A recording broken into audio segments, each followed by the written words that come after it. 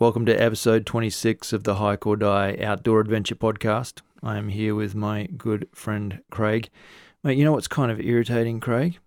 Mm-hmm. Is when I keep getting these guests on with the name of Tom and they've got a more interesting story than me.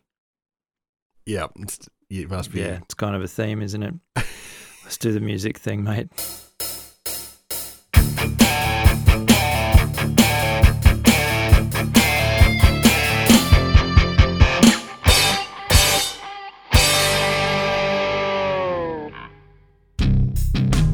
Thank you, as always, to our regular podcast sponsors for their support.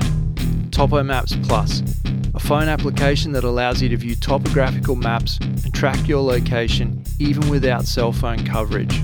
Go deeper into the backcountry. Rios floating polarized sunglasses with 100% UV protection for the love of water. Bluey Merino, Australian superfine merino wool base, mid and top layer garments. Where our story ends, yours is just beginning. Caribbee, one of Australia's leading backpack, travel and outdoor brands. They supply us with dry bags, waterproof day packs and expedition bags. Supporting our sponsors allows us to continue to produce this podcast, so please jump online and check out what they have to offer. G'day guys, how you doing? Welcome to another podcast. We have a fantastic guest this evening named Tom Fabry. I'm not going to go into too much detail now. I'll save that for a bit later. Because first of all, Craig, how are you, mate? Hey, mate, I'm really good, thanks. How you doing? Yeah, really good, actually. Thanks, mate. Really good. I've had a fantastic day. I drove up to a place called Blackbutt and spent the day down at Emu Creek. Sounds like you made that name up, mate, but you didn't. I don't know. It sounds like it's so Aussie. Mm-hmm. What was another cool creek name we went past? Oh, that's right. We drove past Wallaby Creek to get to Emu Creek. I'm not making this up. That's perfect. Took the whole family down there and had lunch. There's some really cool campsites down there. Where'd you go out to Blackbutt for, dude? Just to explore the national park. Oh, they're right. Yeah, no. We drove into Blackbutt, went to this kick-ass bakery where I had possibly one of the best pies I've ever had. Yeah, right. It was called Jack's Ribs. Yeah. That was the name of the pie. Nice. And when I... It's got... Okay, so it's good for a start. And I didn't quite know what I was in for, but when we started eating lunch, it had full chunks of kind of like pork, diced pork, spare rib or something in there, minus the bones. But it was good. It was really good. Sounds awesome. So yeah, we knocked those over and then we went and checked out the national park and the campsites and everything. Just a bit of a recon for going up there. Again. Did you know that's where we went as a school when I was younger? Did you know that's where the outdoor education was we used to go to for the school? I did not know. Was it in Blackbutt? Was it at... Oh, we drove past it. There was a sign. What was it called? Guga Outdoor Education. I didn't see that. I didn't see that sign, but I did see some kind of education sign up there. Yeah, it's a pretty awesome place.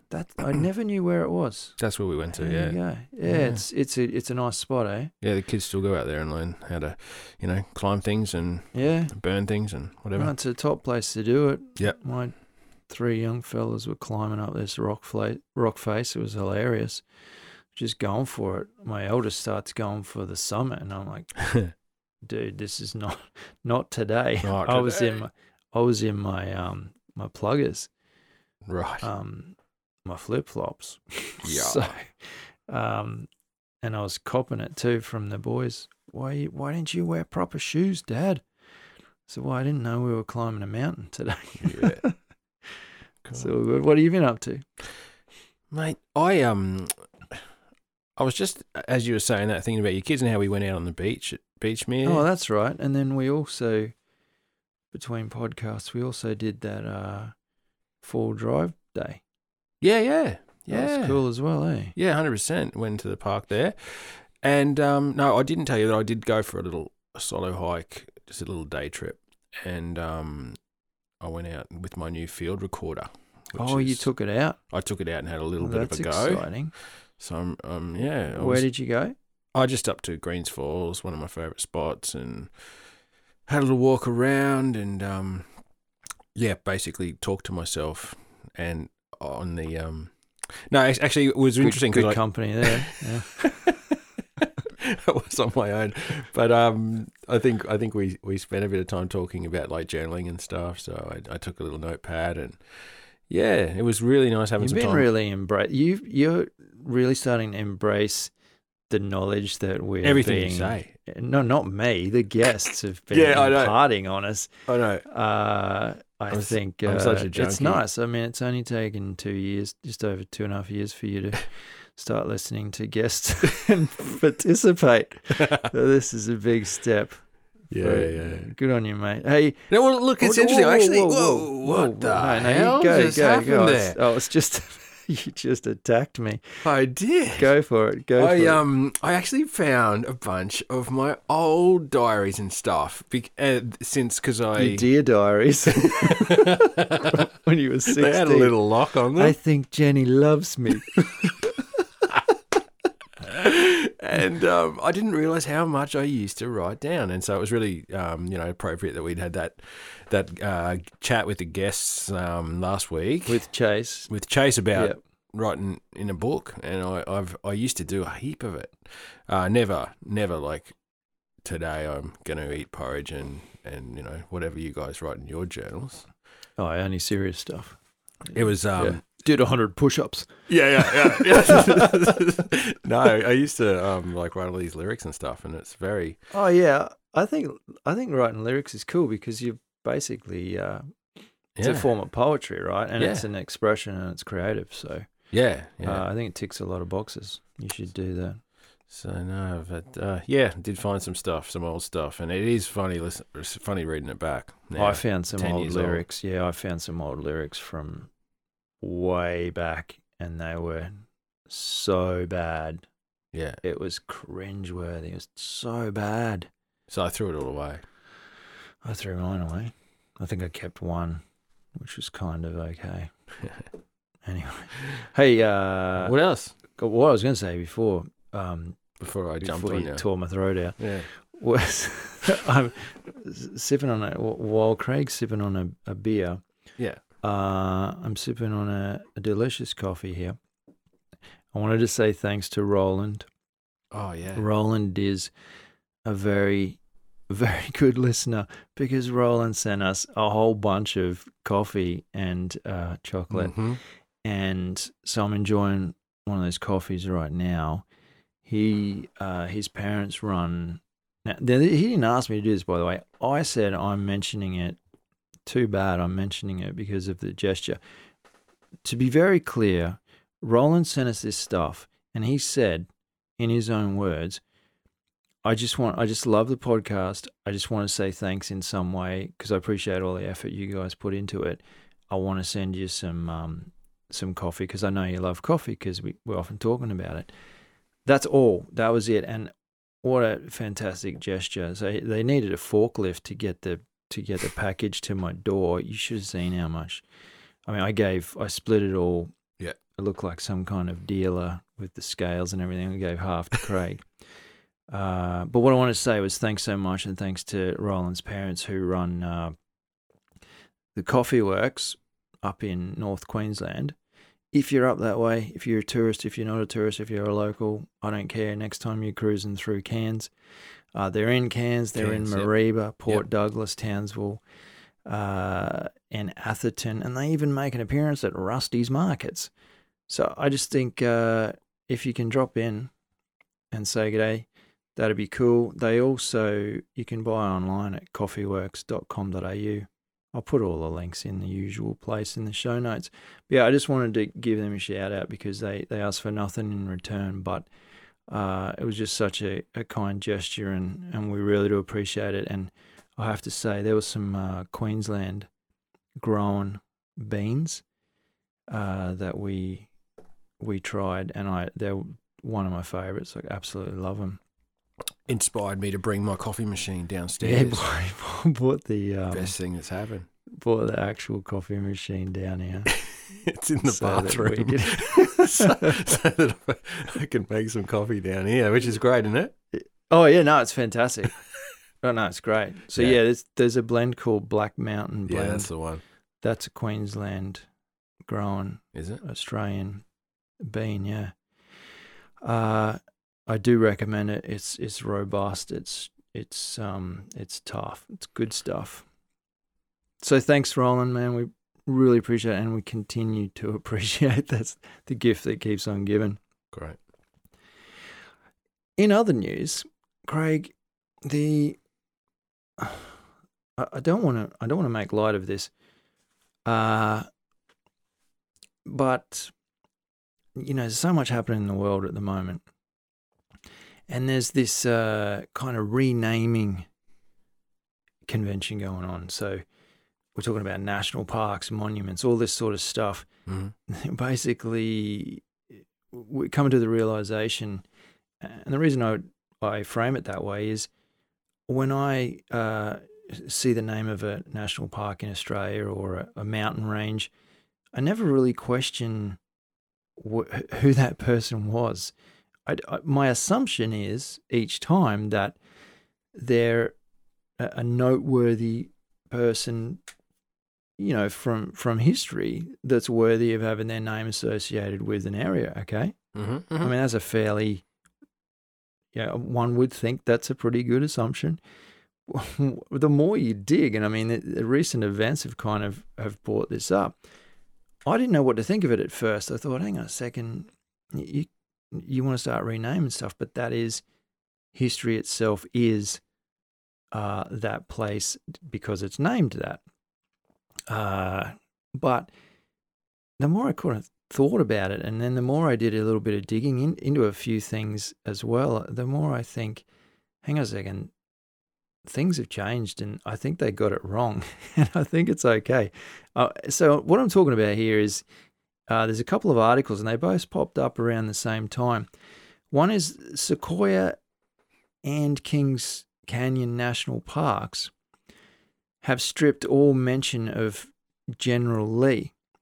Now, if you remember way back, I talked about General Lee, the tree. There was a massive sequoia tree, and remember, it was called General Lee, right? Really? Yeah, Yep. yeah.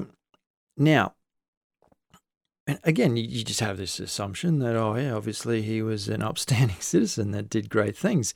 So they've stripped all mention of him through those national parks because he was just massively into slavery. Really? Oh, yeah, he's not a nice person. He is not the sort of person that you would want to represent as any kind of role model. Like he hasn't done anything fantastic for the environment or anything. Like we're not talking about who I was just lost my who I was thinking of. Giant trees you were saying. It was like, yeah, that's exactly what they are, mate. These big fields of trees that are just absolutely the biggest you've ever seen. That's right, mate. Yeah, that's the sequoia trees. Yeah, which I would love to be up next to one day. Sounds good. You've got to do it. I've got to do it. It's probably one of the most, that and so my time in Tasmania definitely was moving.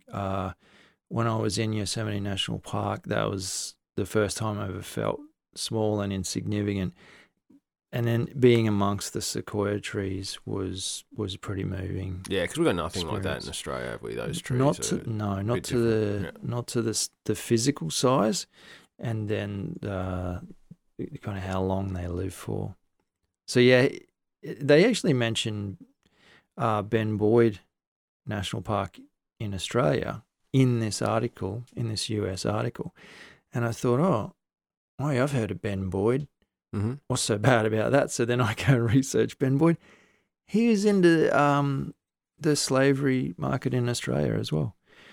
So he'd go on a ship and bring people back from the islands and then convince them to come back here. And then, it's just bad stuff. I don't even like giving these guys the time of day. But what it did was it kind of reframed my initial thoughts.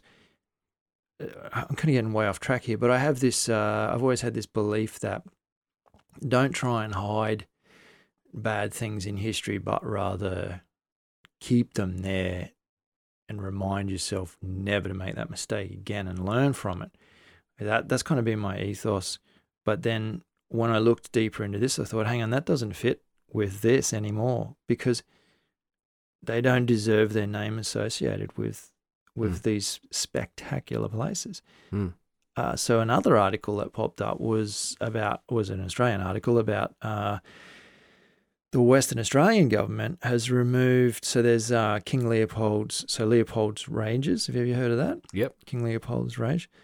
So he's this Belgian tyrant. He'd never even been to Australia. The explorer at the time thought it'd be pretty cool to call it after him. Okay. He was, and I cannot even say the things that he has done because they're so despicable, but he was into the ivory trade and the rubber trade in the Congo, and it's horrific stuff. Why has he got his name on a mountain range in Australia when there's so many more fitting people? So what they've done, which is even better, I think, is they've renamed it. There's two, because the range goes for 500 kilometers approximately, and it covers two different indigenous tribes. Yeah. So what they've done is they've hyphenated the name, and the two words cover both indigenous tribes, which I think is pretty cool. I'm going to have a crack at saying it here. Winaman Milawundi Range. That is the new name of that range. King Leopold's. Are you serious? So that's been renamed now? It's done. It's not a ballot. It's not a vote. It's finished. Wow. This is going to happen a lot more. We're going to see it happen a lot more. And at first I wouldn't say I was, I'm the kind of person that when someone presents an idea like this, I like to just think about it for a bit and sit back. I don't like just to jump in and jump on the bandwagon and agree with everything else people are saying. But I'm sure this might rub some people the wrong way, although I don't think it will. The hiking community is not like that. So it's just interesting articles. I'll chuck them up on the show notes, have a read of them. But it's interesting conversation. And as far as I'm concerned, the more places around Australia that are named, after influential indigenous tribes or people, or people, or white settlers who actually made a positive difference and did the right thing, then that's fine by me. Yeah, sounds like a good move. It's interesting. So, wow. Yeah. It's a tricky one, right? Yeah. So that's the renaming, the cancel culture. But I guess there are some real strong points there, man. That's good. Yeah. Yep. Oh, but I like it. I like what they've done. If you want to talk controversial, this one will get me going. This one will divide the pack. You know the Into the Wild story? There's a film made about it. Yeah. And which was from when I say a good book, it was a very good read. It was very well researched, well written. I enjoyed the book. I didn't enjoy the way that the main character, Chris, conducted himself. I think it was reckless. Look, I can go on all day and people are going to argue with me and say, man, he was, he had wanderlust and he was a free spirit and all of this. And, he was all of those things. But I just think you got to be careful where you lay your, like who you want to kind of put on a pedestal. And so anyway, they've moved the bus that he traveled out to. He found the bus. He didn't know it was there. He was finding a place to make camp. He found the bus, started living in the bus. No problems there, but he ends up dying out there in the bus. Spoiler. Yeah, spoiler, but I don't have a problem with any of that. He lived his life to the fullest. I don't have a problem with any of that. What I've got a problem with, people idolizing him have gone to go and visit the bus to get some selfies and died. People have died. I don't know what the count is at the moment. I should have Googled it, but it's at least 4 people have died. Yeah. 2 separate groups. Yeah. Died, drowned, trying to cross the river to get to the bus, to hang out at the bus. So they've taken the bus and they've moved it, to more of a place where you can visit it and go, oh yeah, that's the bus, but you don't have to go and kill yourself or almost kill yourself to see it anymore. Jeez. So yeah. So they've removed it after deaths, it says. That's why they moved it, because too many people were dying. I don't know what the death count was. I talked about this in a podcast maybe nearly a year and a half ago or 2 years ago, and the count was 4 or 6 people.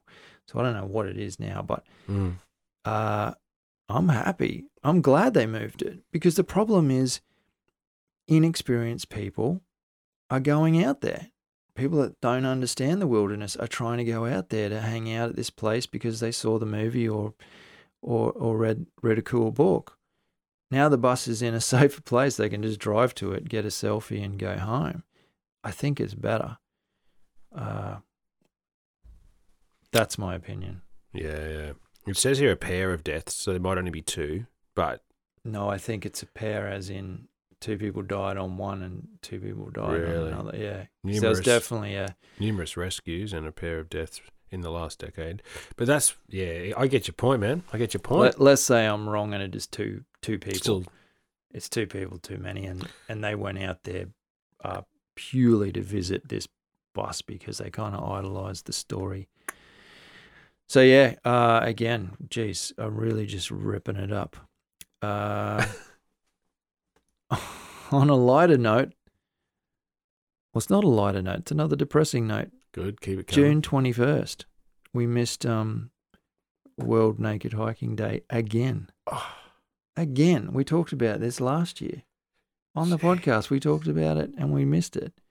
You know, the problem is I see the articles come up after the fact. Why isn't anybody writing an article in May saying, hey, you've only got 4 weeks to get your body in shape because it's World Nude Hiking Day? Then I'd go, oh, Craig, start doing some push-ups, man. We've got 4 weeks to get ready. 4 weeks to get ready. And we could have, easily could have got the gear off. The mind boggles. Boggles it does. Anyway, I'm really disappointed. I'm really upset. I'm concerned that we'll miss it again next year. I literally am considering putting something in my phone a month out, and right, go hiking. Imagine the awesome photos we could get. No, that's I'm just kind of thinking down the lines of what's it, like the Austin Powers, where he's naked and he's walking through the apartment and then there's things conveniently blocking out parts that you shouldn't show on Instagram. And I'm thinking, you could have like the hiking stove just accidentally positioned, or a hiking pole perhaps. I don't know. Oh, I don't think it's going to work out like that, man. I don't think so. Watch this space in 12 months' time. A little under 12 months. Okay, yeah. Yeah, disappointed. I'm just loading up a page here. I got to show you this, Craig. Look at this thing. You know I like frogs. That's another one of those angry frog things. Yeah. No, this one's, sure, he's cute, but he's got this war cry that he does when he's kind of threatened. So you think, oh wow, he's so cute. He couldn't hurt a fly. You want to hear him? I don't know if the listeners. I'll put the video in the show notes. Mm-hmm. They might hear it if I turn it right up. Listen to this guy. Ready? Yeah. So you think, oh wow, look at this cute frog. I'm going to poke it with a stick. Okay? Yeah. And then this. What?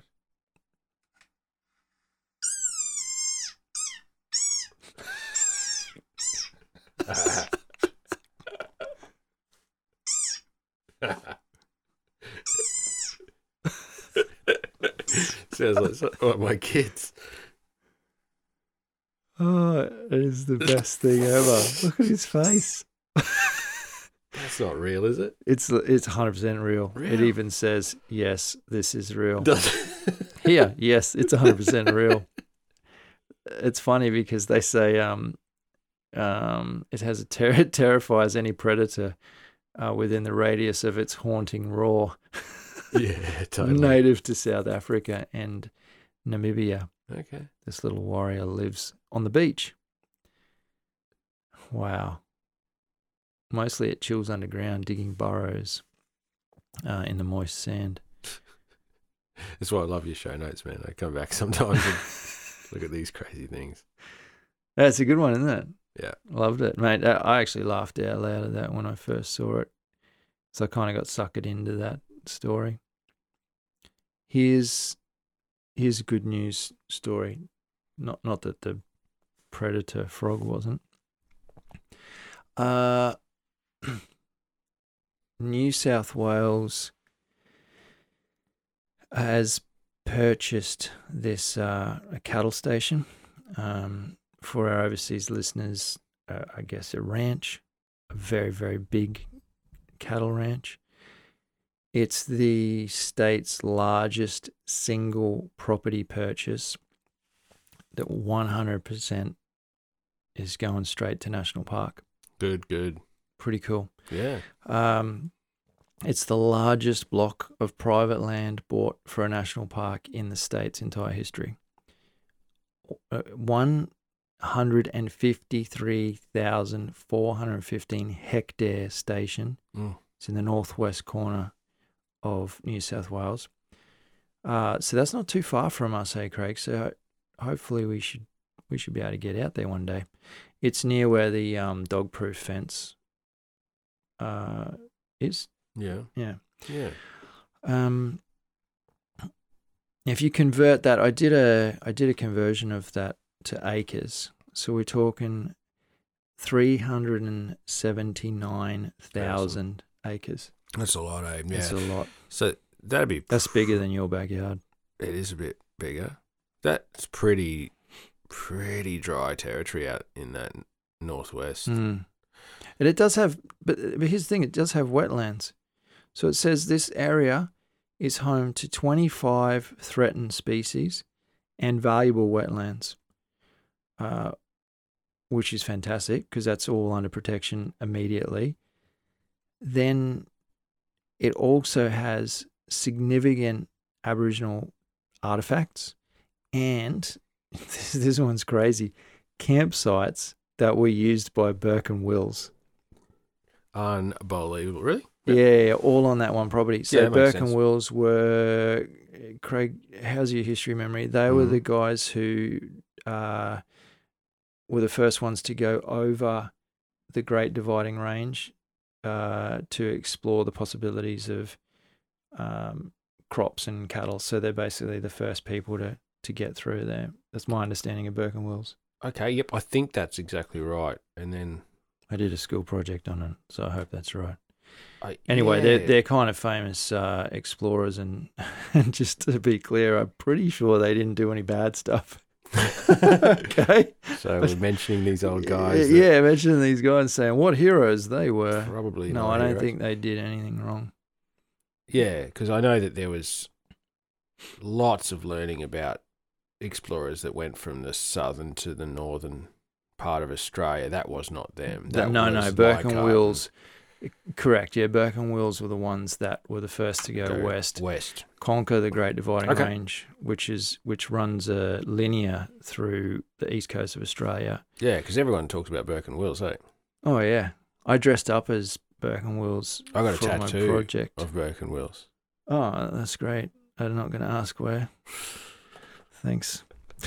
I guess we'll find out next year in Nude Hiking Day. Yeah.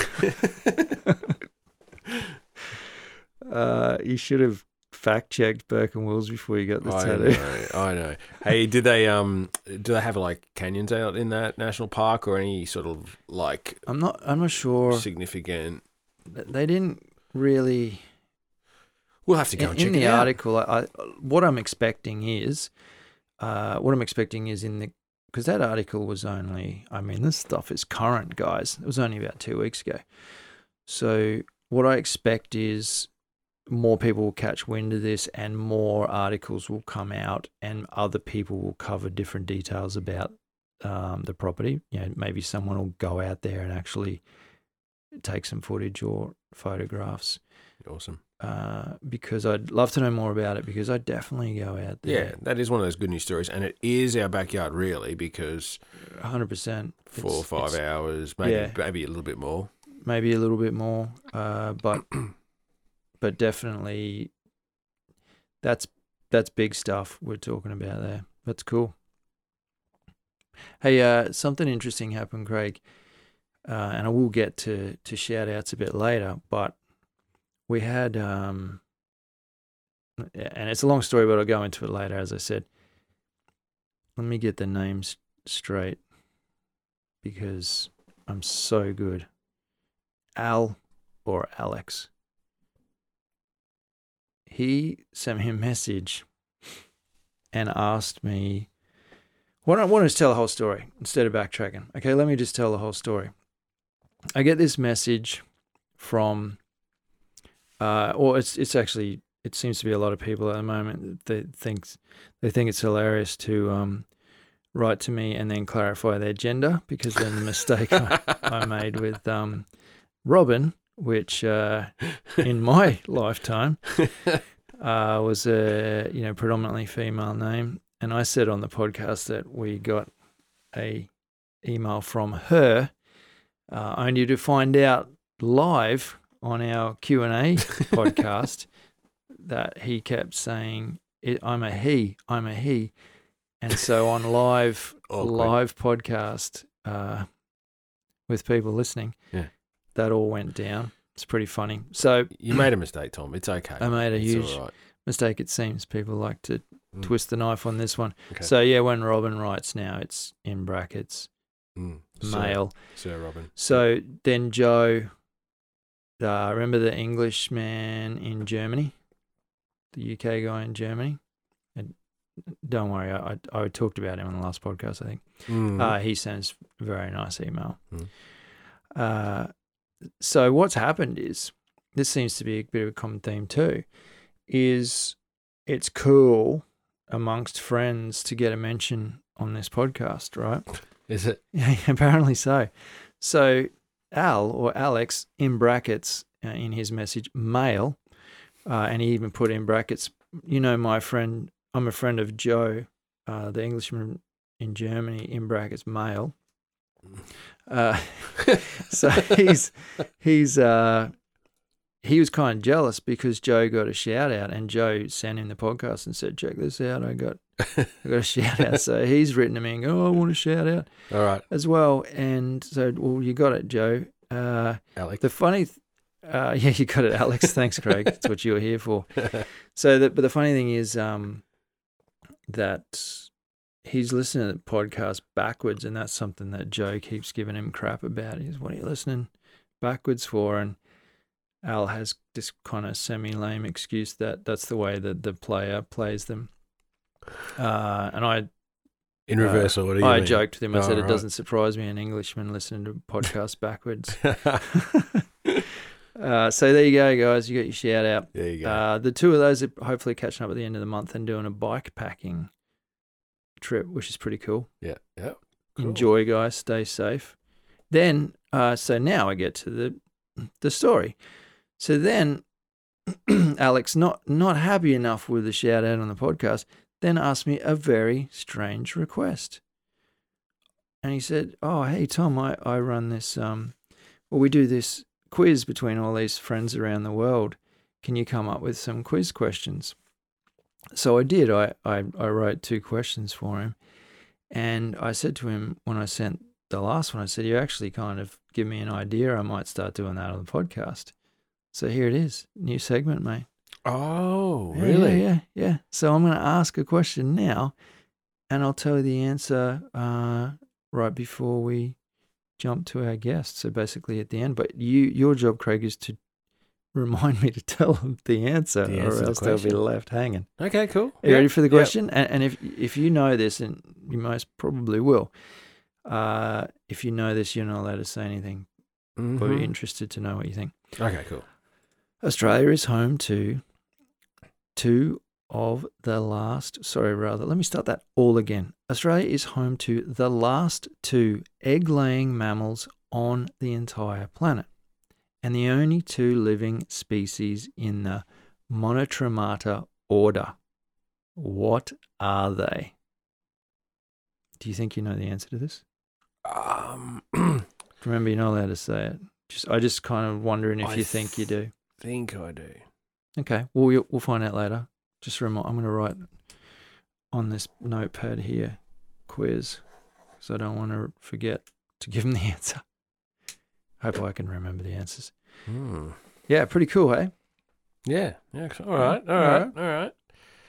So I think I might just do that a bit. See how it brings a bit of... Test the brain. While people are listening to us speak rubbish about other things, they can be ticking over that in their head. Yeah, well, we can't go to our quiz nights at the moment, so here you go. Yeah, I think it's a pretty cool idea they had, actually. Awesome. Hey, Craig, if I was talking about such things as espresso martini, fruit fusion, salted caramel, peppermint, you'd think, wow, that sounds like a delicious list of dessert ingredients, would you not? Yep. Yeah. I know where you're going with this. Very good. They are actually some of the scents and flavors that you can get from our episode sponsor, Jericho Australia. Yeah. I have talked about these guys last sponsor. It's a veteran-owned business. They produce handmade beard grooming products. They use all natural ingredients, beard butters and balms and oils and waxes. Fantastic stuff. I've been using it since way before the last podcast. So probably almost getting on to 2 months now. They've set up a promo code. So if you go to jerichoaustralia.com and check out all the stuff there, if you use the promo code Hike or Die, one word, all capitals, like it should be written, then you'll get 15% off your order. Mate, I've been getting a little bit scruffier, right? And I just thought maybe you'd bring some of that stuff over. Well, I'm just saying. Or I'll just use the promo code and get my own. No, I don't think. Well, I don't know if there's any. I'm not there. Yeah, I just don't know if it's worth you getting any yet. Right. You are getting scruffy, but I'm still wouldn't kind of. I don't think you're in the ballpark of beard. Just in the ballpark of I've got some dirt on my face. I was afraid you were going to say that. Yeah, anyway, thanks to the guys at Jericho Australia. Jump on there and get some good gear. Tom's Magical Mystery Media Mashup. Oh, yeah. I have been reading a bit. I've been watching a bit. But out of all that, I've only really got 2 pretty cool things to kind of share with you. One is this absolutely magnificent video I'm just playing for Craig at the moment. It's an Arctic fox cub in Greenland, and this wildlife photographer, Stefan Forster. So I discovered this clip, and then from there I discovered his other clips. But this is a cub that I mean, it doesn't look that old. It's never seen a human. It's coming right up and sniffing his boots.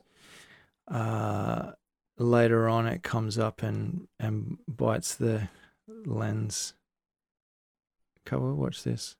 Just had a little nip on there. Yeah. The most gorgeous thing you've ever seen. Awesome.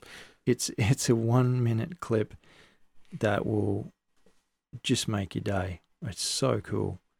So yeah, I'll put that in there. Gee, that's a good find, man. I love that. That's cool, eh? That's great. And he in the clip, he's kind of talking to it and laughing and stuff. Now, what I noticed, so this is kind of cool, because what happened was then I clicked on who is this guy, clicked on his other stuff, and I don't know if anyone out there has ever heard of Stefan Forster, but I'm telling you now, like, his stuff is spectacular. It's all kind of drone stuff, and check this out, Craig. Like, spectacular Greenland Wow. stuff where he's putting his drone up and above icebergs and glaciers. Gee, that's remote, isn't it? Yeah, it's incredible. He's a real artist, the way he's putting these shots together. So yeah, there's another 2 videos, and I'll put them on the show notes page as well, because they go for around 9 minutes or whatever, and they are breathtaking. Right now we're watching this drone fly between upright pieces of kind of icebergs. It's really cool. It is very worth looking at. Take a few minutes. Look at that. That's actually tipping over while he's filming. Jeez. So look at this iceberg. Oh, yeah. Incredible, hey? So yeah, really spectacular stuff. And I found it through seeing that little Arctic Fox video. Yeah. A couple of good finds there. Totally. Definitely, I know people will enjoy that. Is that it for your media mashup? No. Have we talked about Scotty's Gone Walkabout before? It's a YouTube channel. Are you familiar with him? I don't think so, man. What is it? He's pretty cool guy. I got a feeling that I think one of our listeners wrote an email to us. I think it was Mark. And I think that Mark might have said that he liked Scotty's Gone Walkabout. I could be totally wrong, but someone else has told me about this guy, and I watched this. He did an overnighter, his first solo canoe overnighter, and it's just a really cool video. It goes for it's an hour. This guy doesn't muck around, but he gets into a little bit of bushcraft, and he'll kind of make a little tripod or something for his pot to hang off. He falls somewhere. I guess he falls closer to bushcraft than hiking, because he'll use. We're just watching a clip here at the moment, and he's setting up a tarp. He just sleeps under a tarp most of the time. Oh, yep. And he'll have a fire there, and he'll cook on the fire rather than using a stove like we do. So yeah, he's definitely, but he's just a real easygoing dude. Just a nice bloke, and the stuff's interesting. My kids love it. They watched it last week, and then next thing you know, they're packing their backpacks to go and sleep out in the backyard. So I was thinking about something else when you started talking. Does he? Where's he from? He's Australian. Yeah, right. I couldn't tell you where he's from. That's pretty cool. Yeah. That's the first comment here is, why would you even bother hitting the dislike button on a video like this? No, true story. Yeah, that's good, isn't it? It's long content. It's an hour, and I think it's a good hour. I watched it with my boys. I'd argue that some of his cinematography, he does a great job on setting up shots, especially when he's kicking around. I think he's got a drone he throws up sometimes too. He's doing the whole cooking thing. No, it's good content. It's better than TV shows I've seen, put it that way. So yeah, check out Scotty's Gone Walkabout. There's a new consumer drone on the market, man. Is there? Yes. Is it made by the same guys who are kicking everything out? Yes. It's very good. Is it? I think so. Yeah. What's the difference? It's a tiny bit heavier than what I carry at the moment, but does it still fold up? Yeah, it does fold up. It folds up like the larger versions, but it's got an extra good battery in it, so it'll go a lot longer in the sky. And How long's that? I think it goes over 30 minutes. Oh, wow. And it's very quiet. Same kind of footage? Better. What's quiet? The motors, the props, or the props? So it's actually how they spin through the air. It's the shape of them that makes it the noise, I believe. Yeah, that's my understanding. Yeah, it's not the motor; it's the way it cuts through the air. Yeah, that buzzing sound. Yeah, which is annoying as hell. Yeah, and it's so many people have a problem with drones when they're hanging out in beautiful places, and then you hear these things go up, and I understand why. When we use it, I don't think there's ever been another person around when we've used yours in the wild. That's it. But yeah, quite a drone. There's nothing wrong with that. Interesting. Hey, can I tell you some media? Yeah, of course you can. I've got a confession. What? I don't think you're going to like this. You're scaring me. You're not going to like this. I love that you kind of started this thing about media, about reading some books as initially, right? And I thought, how stupid's that? What's that stupid? That's not cool. That's not cool, reading. And, I think that the fundamental gesture there I miss with what I'm about to say is that I have subscribed to a audio book service. Is that right? Yes. And have you listened to a book yet? Yes, I have. So I listened to a couple of books, and I guess that's not the same as reading. But in my defense... No, well, it's not the same as reading, 100%. No. But it is a consumption of ideas. So it still falls into our media mashup. All right. For sure. It's just freaking lazy. It's freaking lazy. It's freaking lazy. But hey, it's cool. Disgusting habit I have. And what did you listen to? Well, in my defense, I know that you'll appreciate this aspect is that I actually own this on Blu-ray, but I have not yet watched. And so I'm reading it prior to watching. You're not reading anything. You're listening. Stop telling people you're reading books. You're listening to it prior to watching. Prior to watching the film. So the first one was it's called Jungle. It's a book by Yossi Ginsberg, who now lives in Australia. Have you heard about this film? Have you heard about this book, Jungle? Are you talking about Andrew G? No, I'm not talking about that. Yossi Ginsberg. Well, I thought you just mispronounced it. No, I did not mispronounce. Who is this person? Yossi Ginsberg. So it's. Do you know Daniel Radcliffe, who was Harry Potter? Yep. He played the lead character in the film, but I haven't seen it yet. In what film? Jungle. Oh, okay. And it's about this guy who got seriously lost. Oh, I saw a preview. Yeah. I've seen a preview because they end up going down these rapids. In the Amazon. So he gets... Yeah, he gets messed up, and it's brutal apparently. So, I don't know. I don't know if people may have just seen the film, and some people may not have liked it. Don't give any spoilers. Oh, no spoilers, but I'm just saying I don't know if the film's that great, but the book was pretty interesting to listen to, and it was a pretty awesome journey he went through. So this is a true story. Absolutely true, and he now lives in Australia. I feel like I need to get this book before I watched the movie. That's what I thought you'd appreciate. Yeah, I'm not going to listen to it. Because there's some parts of that, me listening to this, I'm going, they can't put that in the film. I mean, that's just not. And so I'm interested now to watch the film.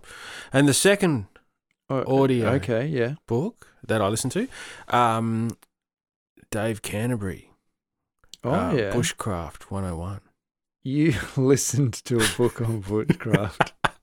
But I'll tell you, hang on, bear with me. Did you have to explain the pictures?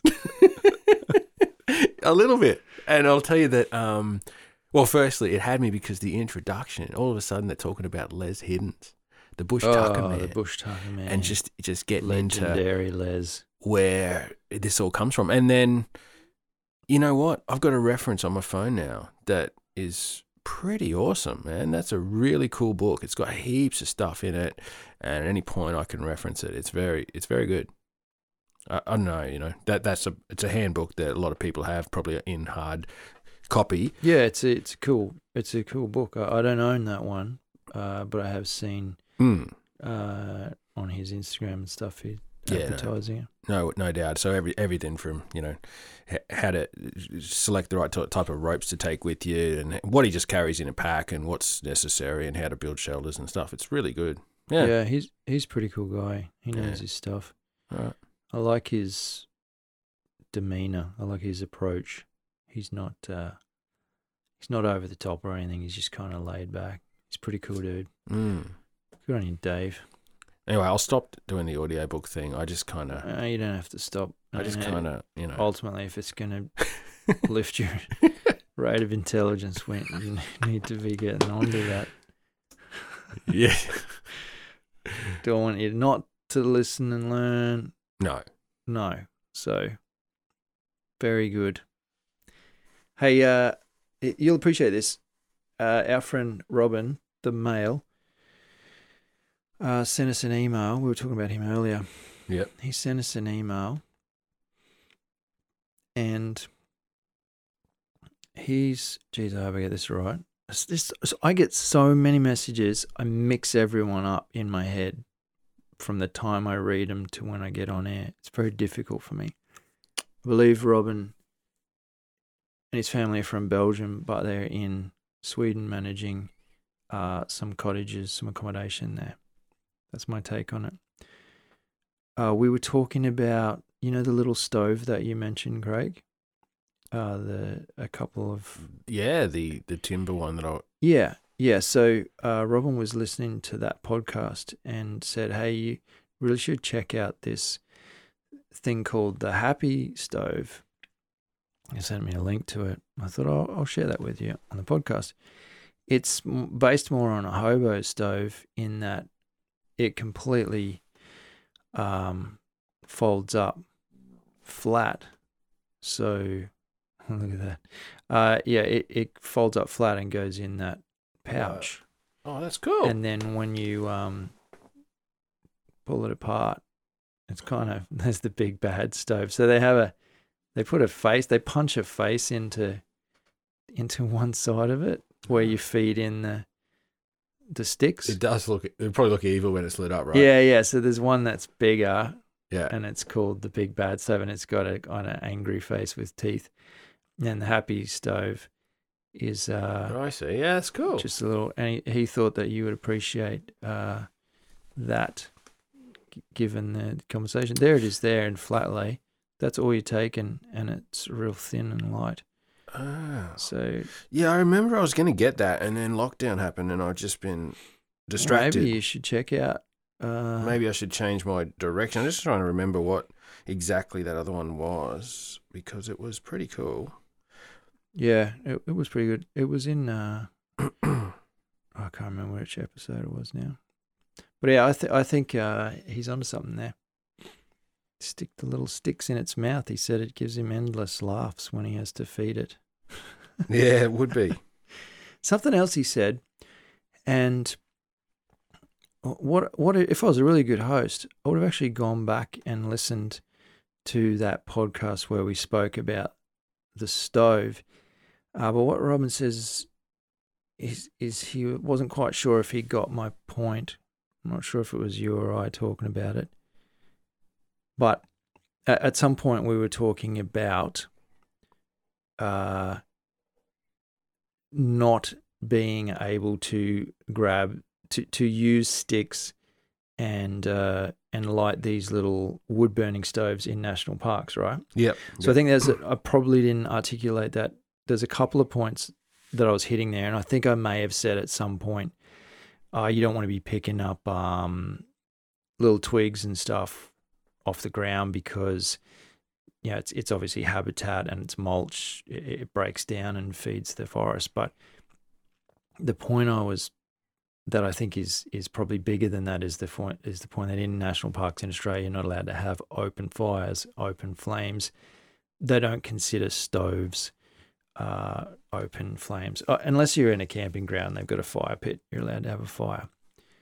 So I think I may have confused listeners there with those 2 points, because Robin made a really good point. He said, if you're just worried about the effect on the environment of taking little twigs out of the national park to burn, then consider the carbon footprint of the fuel canisters that we use. And he's 100% correct there.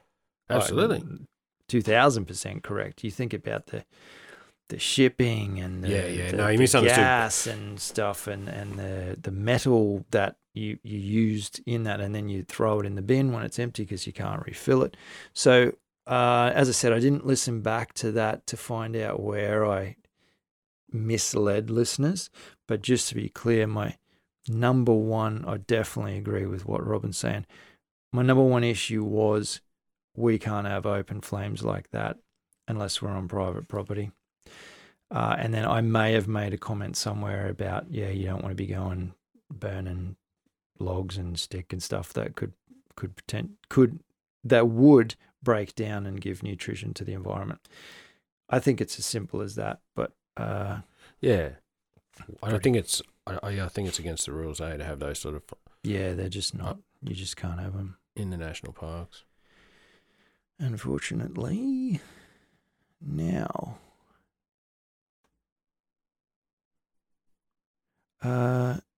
Jerry sent us a message on Instagram. This is funny because Jerry is online right now. That's hilarious. Is Jerry a man or a woman? Man, he doesn't say. How do you know? You should put in brackets, man, because because I don't know anymore. Everyone that writes to me has names that could be either. Anyway, Jerry's this will be funny if he writes back. Can you hear that typing?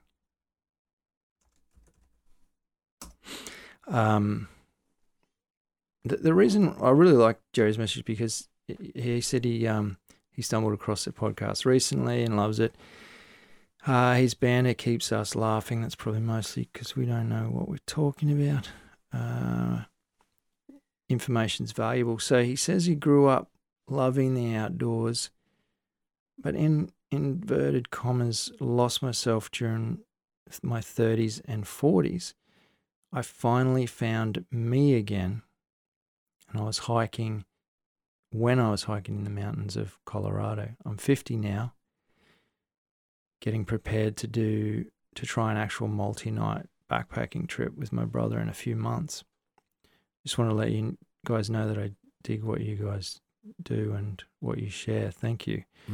Thanks so much for taking the time to write the message, Jerry. That's really cool. And mate, I'm really happy to hear that after, basically 20 years not in the wilderness that you're founding, and that's the best news ever. Second best is that you enjoy the podcast. So yeah, thanks for taking the time to write. I do appreciate it. I literally just sent you a message saying, "Hey mate, we're just talking about you now." Yeah, true. Yeah, that'll make sense to him when he hears this. So yeah, thanks mate. I do appreciate it. Appreciate everyone that reaches out to us. That was one thing that I always say. I always make an effort to get back to people. And when talking about Al or Alex, the male, earlier, he said, "Oh wow, you really do write back to people." I said, "Yeah, I do." Well, something interesting is by the time this goes to air, remember our last guest, Chase Tucker, had the Elements training programs? Yep, sure. He was giving away 5 to lucky winners. Right. By the time this goes to air, yep, though he should have, or we, not exactly sure who, will have got in touch with you by then, got your details, Oh, that's good. yeah, so you'll have your Elements training program, which is pretty good timing. You haven't got any names. You can't do a big. No, not right now. They haven't signed consent anyway, so you probably can't announce them publicly. Yeah, I just I'd love to just announce them now, but I just got to go back and forth with Chase and solidify that. So he'll get in touch with them very soon. Watch this space. And I guess because what happened was one of our listeners wrote on his Instagram, mate, love the podcast so much, I've decided to just buy it anyway. So, which is a fantastic gesture, yeah. And so there could be other people that we go and say, hey, you've won the Elements, and they say, don't worry about it, I already bought it. Yeah, that's it. Cool. So it's a bit tricky that. That's about. I think I've actually got everything covered for once, which would be pretty nice. What do you think about that? You got anything else to add before we go to our? No, well, you just mentioned that. I was actually a bit quiet there when you were reading that that message from someone who was, lost touch with nature. Oh, yeah. And came back, and I thought you were about to lead into our chat with Tom Fabry, and I don't know. I guess that it is really good to chat with him, and you guys are about to listen to it, and I really think that I'm looking forward to hiking getting outdoors until I'm in my 60s and 70s, and I've got clients who do that, and I want to do that too. And so it was really great to hear that he's got such a positive outlook on life and on never getting old and on pushing himself to his limits, eh? Yeah, he's and I think what you might be referring to there is he definitely lost his way for a decade or so, and he's brutally honest and open about that. And the more you get into this podcast, the more he starts to reveal, and it really opens up. It is like Craig said, it's nothing but a positive story. This is a guy who was once living out of his car, and now he's completed 6 of the 7 summits, which is when people set out to summit the highest peak on each continent. So he's done 6 of the 7th. He's training up for Everest now. And then he's going to complete the Adventure Grand Slam by adding the North and South Pole. So it's incredible to hear where he came from and where he's at. Before I jump into that, though, Craig, you didn't remind me, did you? I'm like a goldfish, eh? Yeah. Thank goodness I've got the big word here in a circle that says quiz. What's the quiz? Come on. Echidna and platypus. Oh, yeah. The last 2 egg-laying mammals on the planet. Echidna and platypus. You know what I was going to say, which is so stupid, so I shouldn't tell anyone. Probably should say it. No, I actually got platypus, but I... Just say it. I kind of thought that the... Kangaroo. The emu might be a mammal for a bit. Oh, my goodness. There's a lot of editing out to do in this. No. Sorry, I just... That's good. Yeah, it's got feathers. Everyone Google what an emu looks like and then tell me if you think it looks like a mammal. Okay, I don't want to take the shine. I didn't want to miss giving you the quiz answer. Stay tuned for a new one in the next podcast. It's a really good one too. The next quiz question in the next podcast, unbelievable. It's multiple choice. Okay, I don't want to. Let's just go back. I don't want to take the shine off what we were talking about, Tom. Wrap it up real quick. Fantastic conversation with him. We covered so much, and I would advise you to stick with it because it gets better and better and better and deeper and more honest as it goes on. It's cool. Yeah. Good stuff. All right, Craig, if that's it, mate, I'm going to leave these guys in peace and let them jump into the conversation with Tom Fabry.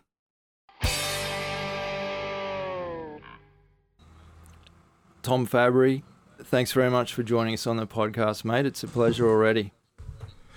Yeah, thank you, Tim and Craig. You're close. It's Tom and Craig. Okay. There's two Toms, mate. That's where the confusion lies. Yeah, I think so. And plus, it's early. So. It's a bit of a Tom party going on here. It is a bit of Tom squared. Yeah. It's probably going to be confusing for our listeners to pick which one's me and which one's you. No, I don't think so. No, I don't think so. One's clearly more intelligent. Yeah, that's for sure. Hey, mate, Tom, one of the things that I struggled with was when I was kind of going through what you are about, all the things you've accomplished, was how do we even introduce this person, because there's so many strings to your bow, if I can put it that way. I have heard how you kind of describe yourself. Would you like to tell us how you do that?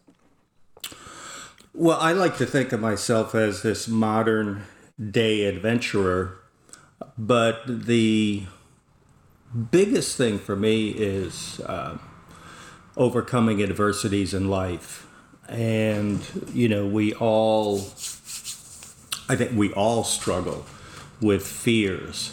And so, I've found my purpose and my mission in life and what I'm really passionate about. And that's inspiring other people to live their best lives. And so in order for me to do that, I have to live my best life.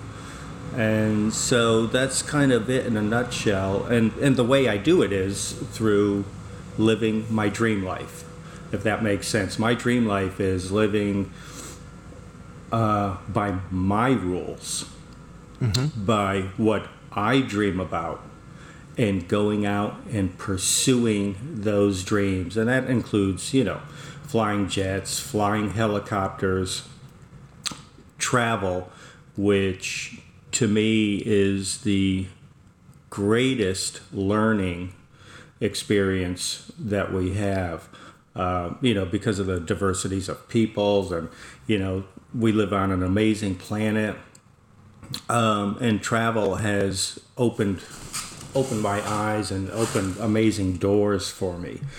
And facing our fears. And I believe most people, we all have fears, right? Let's start with that. We all have fears. And what happens is, if you want to start a business or start a family or go like hiking or something, people have fears about those things and they shrink back and they don't pursue them. Yep. And I'm a guy who I struggled early on in my life. I don't know if you know my whole story, but perhaps not the whole story, but it's something I was definitely going to dig down into that for sure at some point. Yeah, now's as good a time as any. Dig deep. Dig deep, bro.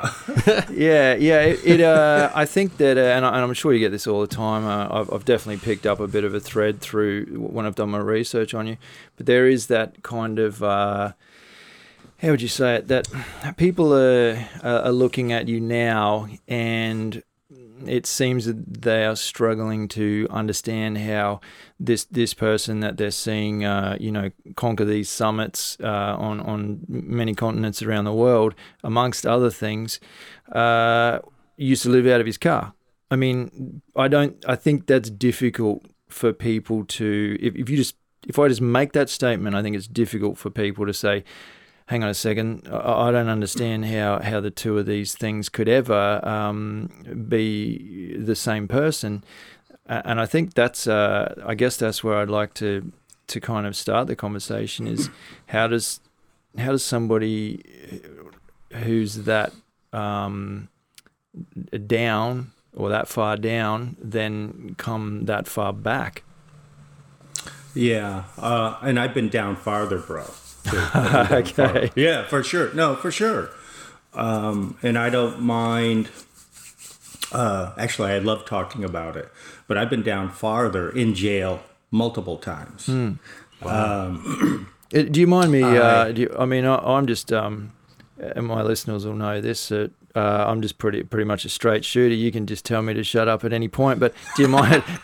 I'm just an inquisitive mind. And when someone says to me, "I've been in jail a few times," I go, "Whoa! Can you just rewind that a bit? And can we get a bit of back up?"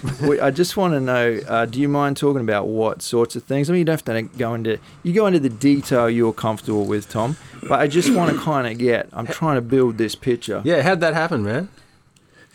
Well, I'll tell you, I am totally transparent. And that's the only way that I'm able to, I own my story. Yep. Okay. And my story is a great story. And that's why I'm here with you guys. You know, I've been doing lots of podcasts, all over the world, just from my home here in New York. Practicing up for this one, mate. Yeah, exactly. Yeah. For Tom and Craig. Right? Thank you. Sorry, I didn't mean to interrupt. No. Hey, it's good. It's good. And it really is telling my story.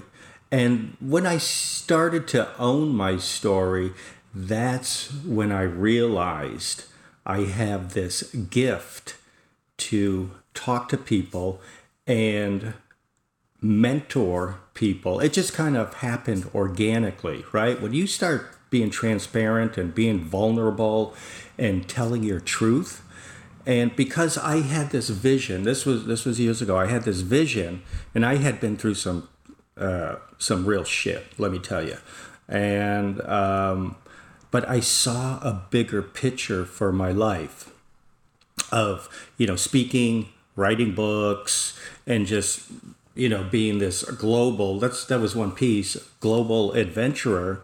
And I was having a conversation with my cousin, Dan Moriarty, who lives in LA, and he used to have his own TV show. And he's like, "Hey, bro," he's like, "I wish I had your story." I'm like, "What?"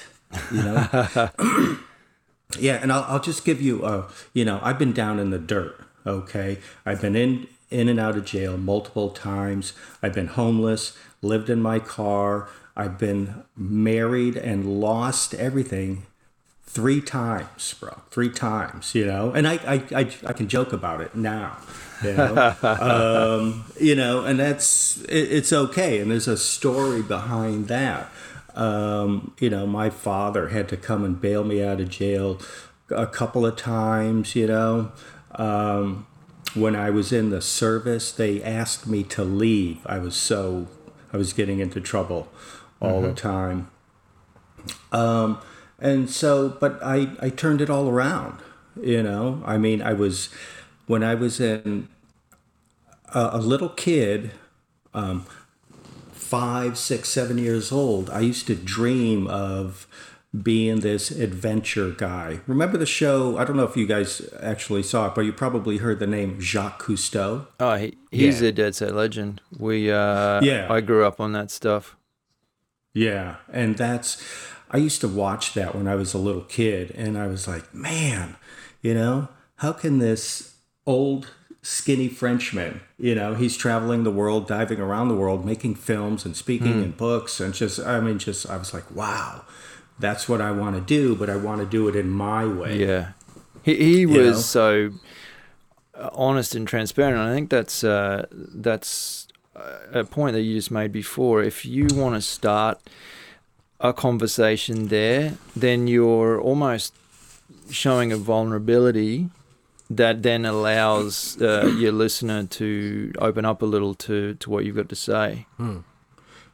Absolutely, because when I'm talking to a crowd or I'm talking to individuals who want to change their life, I tell them, go back to when you were a child and when you had no limitations on your life, right? Because you're just dreaming. You want to be this, a baseball player, a sports figure, or a fireman, whatever, a movie star. I mean, just whatever, an astronaut, and that's how I used to dream. But that was taken away from me by, my parents, my school teachers, and then when I was getting bullied in high school, and then I became a bully, So is that where it loops back to the prison sort of thing? Yep. Yes. Yeah. Absolutely. In my earlier years, like I said, the beatings at home, the neglect at home, and then being bullied through high school. So I had to overcome those things. So I became a wrestler and I started lifting weights, and then I saw the power in that. But because of the drinking and the drugs, I became a bully. And that's where I started. I was in a gang, and we used to, there was gang fighting, and that's where the jail started. And it just continued on for years. I'd say up until I was about 28 years old. Right. And I was the military during that? Was the military during that time? Just slightly before that time, wasn't it? Yeah. My father, I really didn't graduate high school. They let me go through the ceremony. Right. But I got a blank diploma. When I opened up the folder, there was nothing in it. They let me walk through the ceremony. Oh, that's very kind of them. Yeah, right. Thank you. Thank you. But my father told me, he's like, you need to either get out of the house, join the service, go to college, or get a job. And so I didn't have any skills. I went to college for 2 weeks, and I'm like, what the heck am I doing here? I have no idea. I joined the service. What was it about the college life that when you say you don't know what you're doing there, can you unpack that a little bit for us?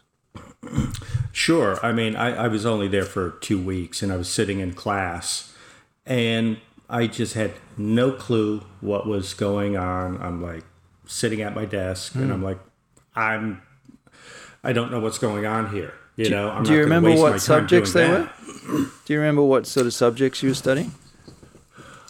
Sure. I signed up for an engineering course because I thought, that'll please my parents and that'll be cool. Okay. But it's like, it's just like, is this false narrative that I was telling myself and telling everybody else that, I'm taking engineering in college. Like, that's BS, So I just left. I did, and I went down to see the recruiter and joined the Navy. Right. And then I was on my way, but I was a troublemaker. I believe I was still a good kid at heart. But what I was really doing, I was fighting out all my angers that had, when you're beaten as a kid and you're bullied and,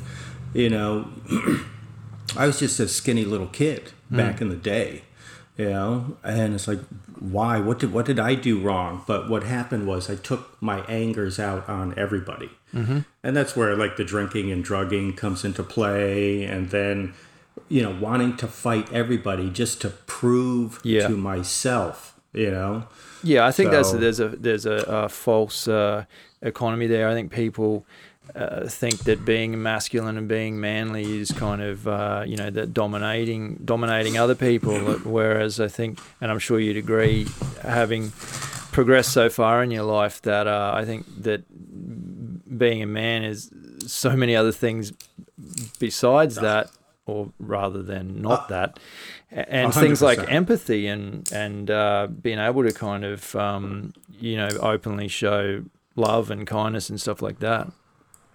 Absolutely. Later on, when I had my son, that's when I had two rules when my son was born. Yep. And that was forgiveness and love. And that was it. That's how I raised my son, forgiveness and love. And, there were no beatings, there were no no's. I wouldn't say no. I'd explain something to my son if I didn't want him to, do something. But I gave him a lot of rope. I gave him a lot of rope to go do what he needed to do as a child or whatever. I mean, obviously, I'm just not going to let him, here's the keys to the car, when you're 4 years old and go driving away. But, but I'd be the guy that, I took him up in the helicopter and in the jet and, so I exposed him to things that would help him, and I wanted to nurture him because it's not my job I brought him into this world, but I'm just kind of like the rudder of the ship and just try to help him navigate life. But I do that by living my life. Yeah. Right. It's his life. And I have to walk my talk. Yeah. Right? I have to be empathetic. Although empathy is one of these things where you can never really put your feet into somebody else's shoes because you'll never understand fully what they're going through. Yeah. And that's okay. That's okay. Yeah, it's funny you mentioned the having your son. I think that Craig and I got 6 kids between us, so it's, not together. Wow. Not together. Yeah. I mean, if only. It's okay. I'm cool with that, man. We'd be cool with it too. They'd be pretty good kids. But so we definitely attest you, and it does.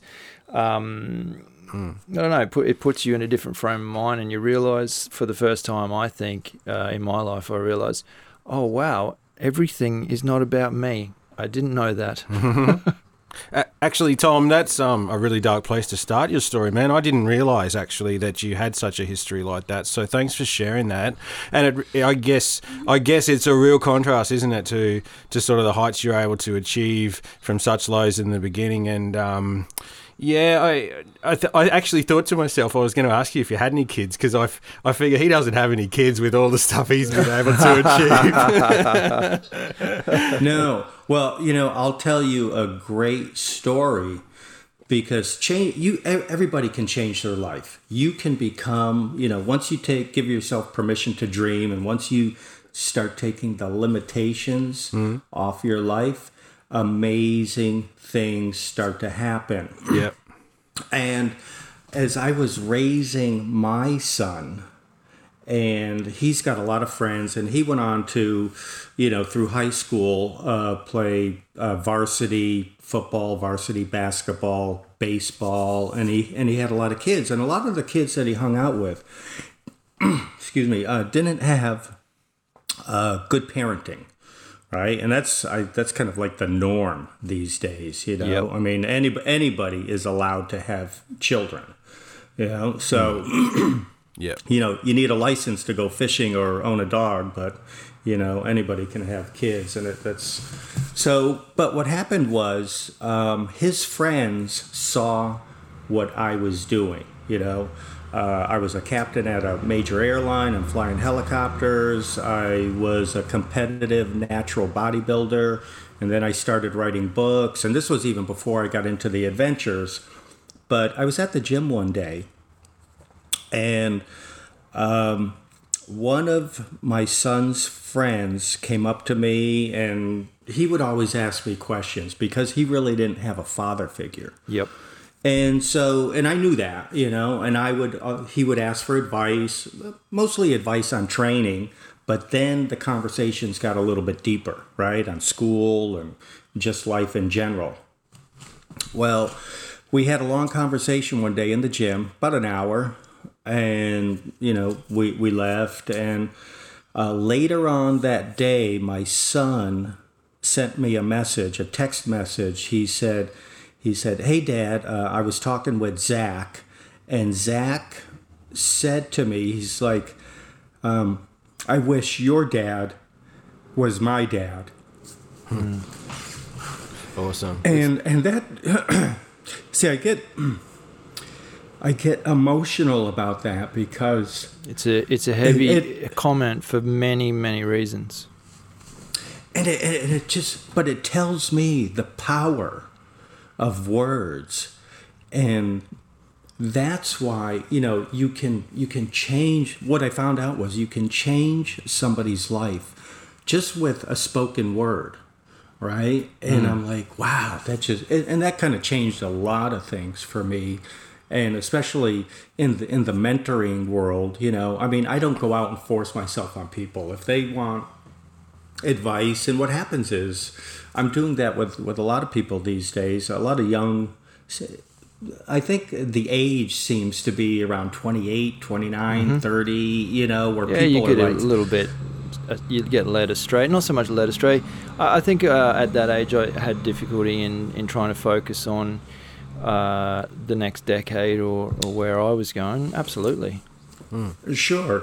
I like to think of it as people almost have to re-educate themselves, because in their earlier years, most people haven't been educated properly. We've been educated the way society wants to see us. 100%. Well, you got to be taking tests and prepare for college and go out and get a job and do those things instead of nobody teaches you how to light a fire or throw an axe.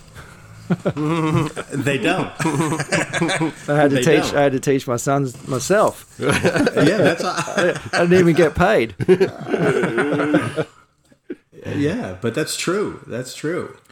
Hey, So something else I think you did for that Zach, which for me, what resonated with me was, I think not only did you use the power of the spoken word, but you also listened. I think that's something that a lot of people struggle to do. There's a scenario where Zach comes to you and you just start talking about yourself. That's not a conversation, right? But then there's a scenario where Zach comes to you and starts to kind of download, and you are receptive to that and speaking when you need to speak. I think that's a different way of having a conversation.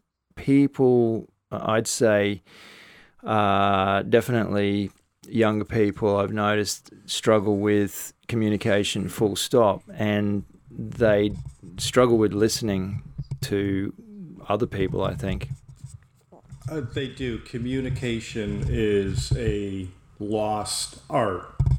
That's, in very simple terms, that's why we have 2 ears and 1 mouth. Yeah. Okay.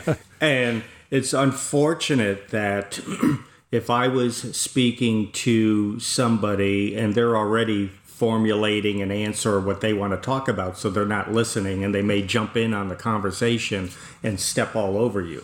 And I see that a lot. So, the best way to have a conversation is let the other person speak and just listen. And then they'll go away with, wow, I just had this great conversation with Tom, and you didn't say a word. All you did was listen. No, I feel guilty for interrupting you now before.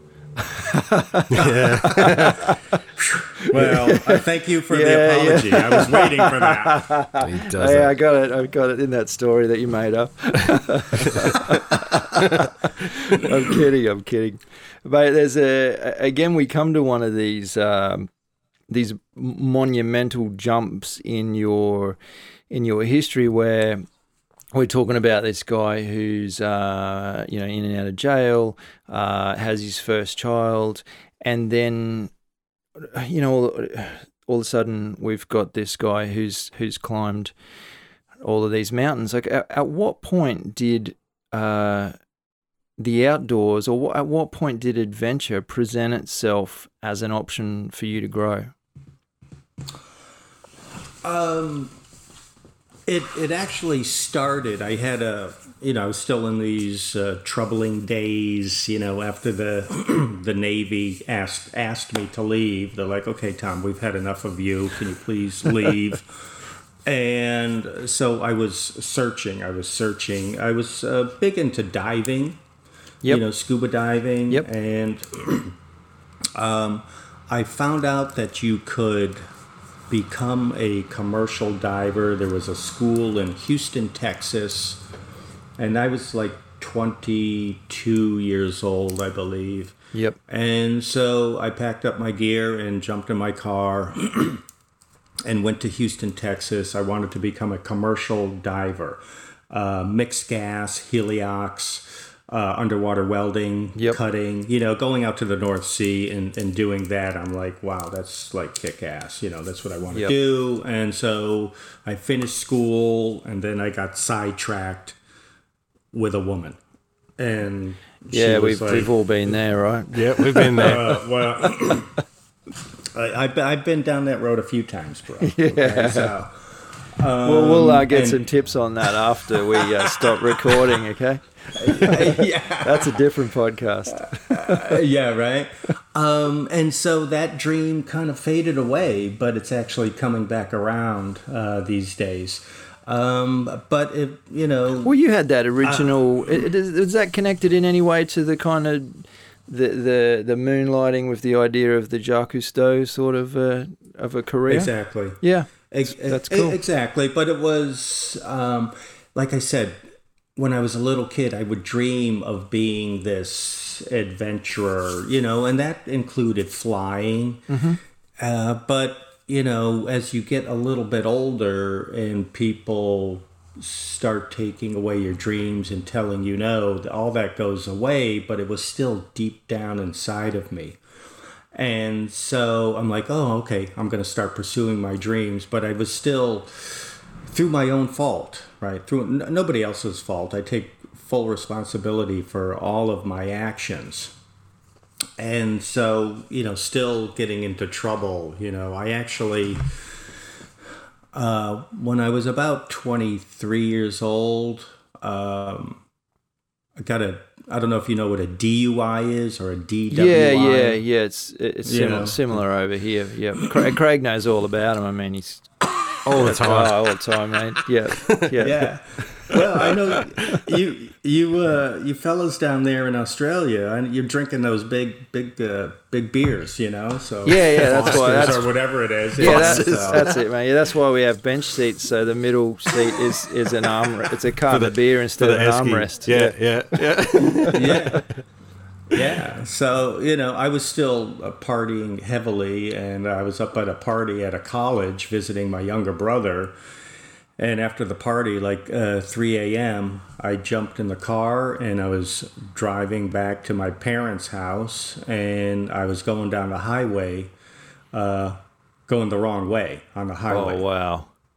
Yeah, not good. I mean, it's kind of. You guys drive on the wrong side anyway. What's the difference? Well, when I was in Australia, I got quite a few tickets, bro. Okay, is that right? Oh yeah, because I'm like, I can't get the hang of this driving on the other side of the road. It's just like, oh my god. Hey Tom, you've got to tell us about your Australia trip, man. What did you do when you came to Australia? Hang on, let's go. Hang on. I don't want him to stop on I don't want to stop the DUI story, but he's going. He's midway driving down the wrong side of the road, and you want to. Isn't that where it finishes? No way. There's more. Come on.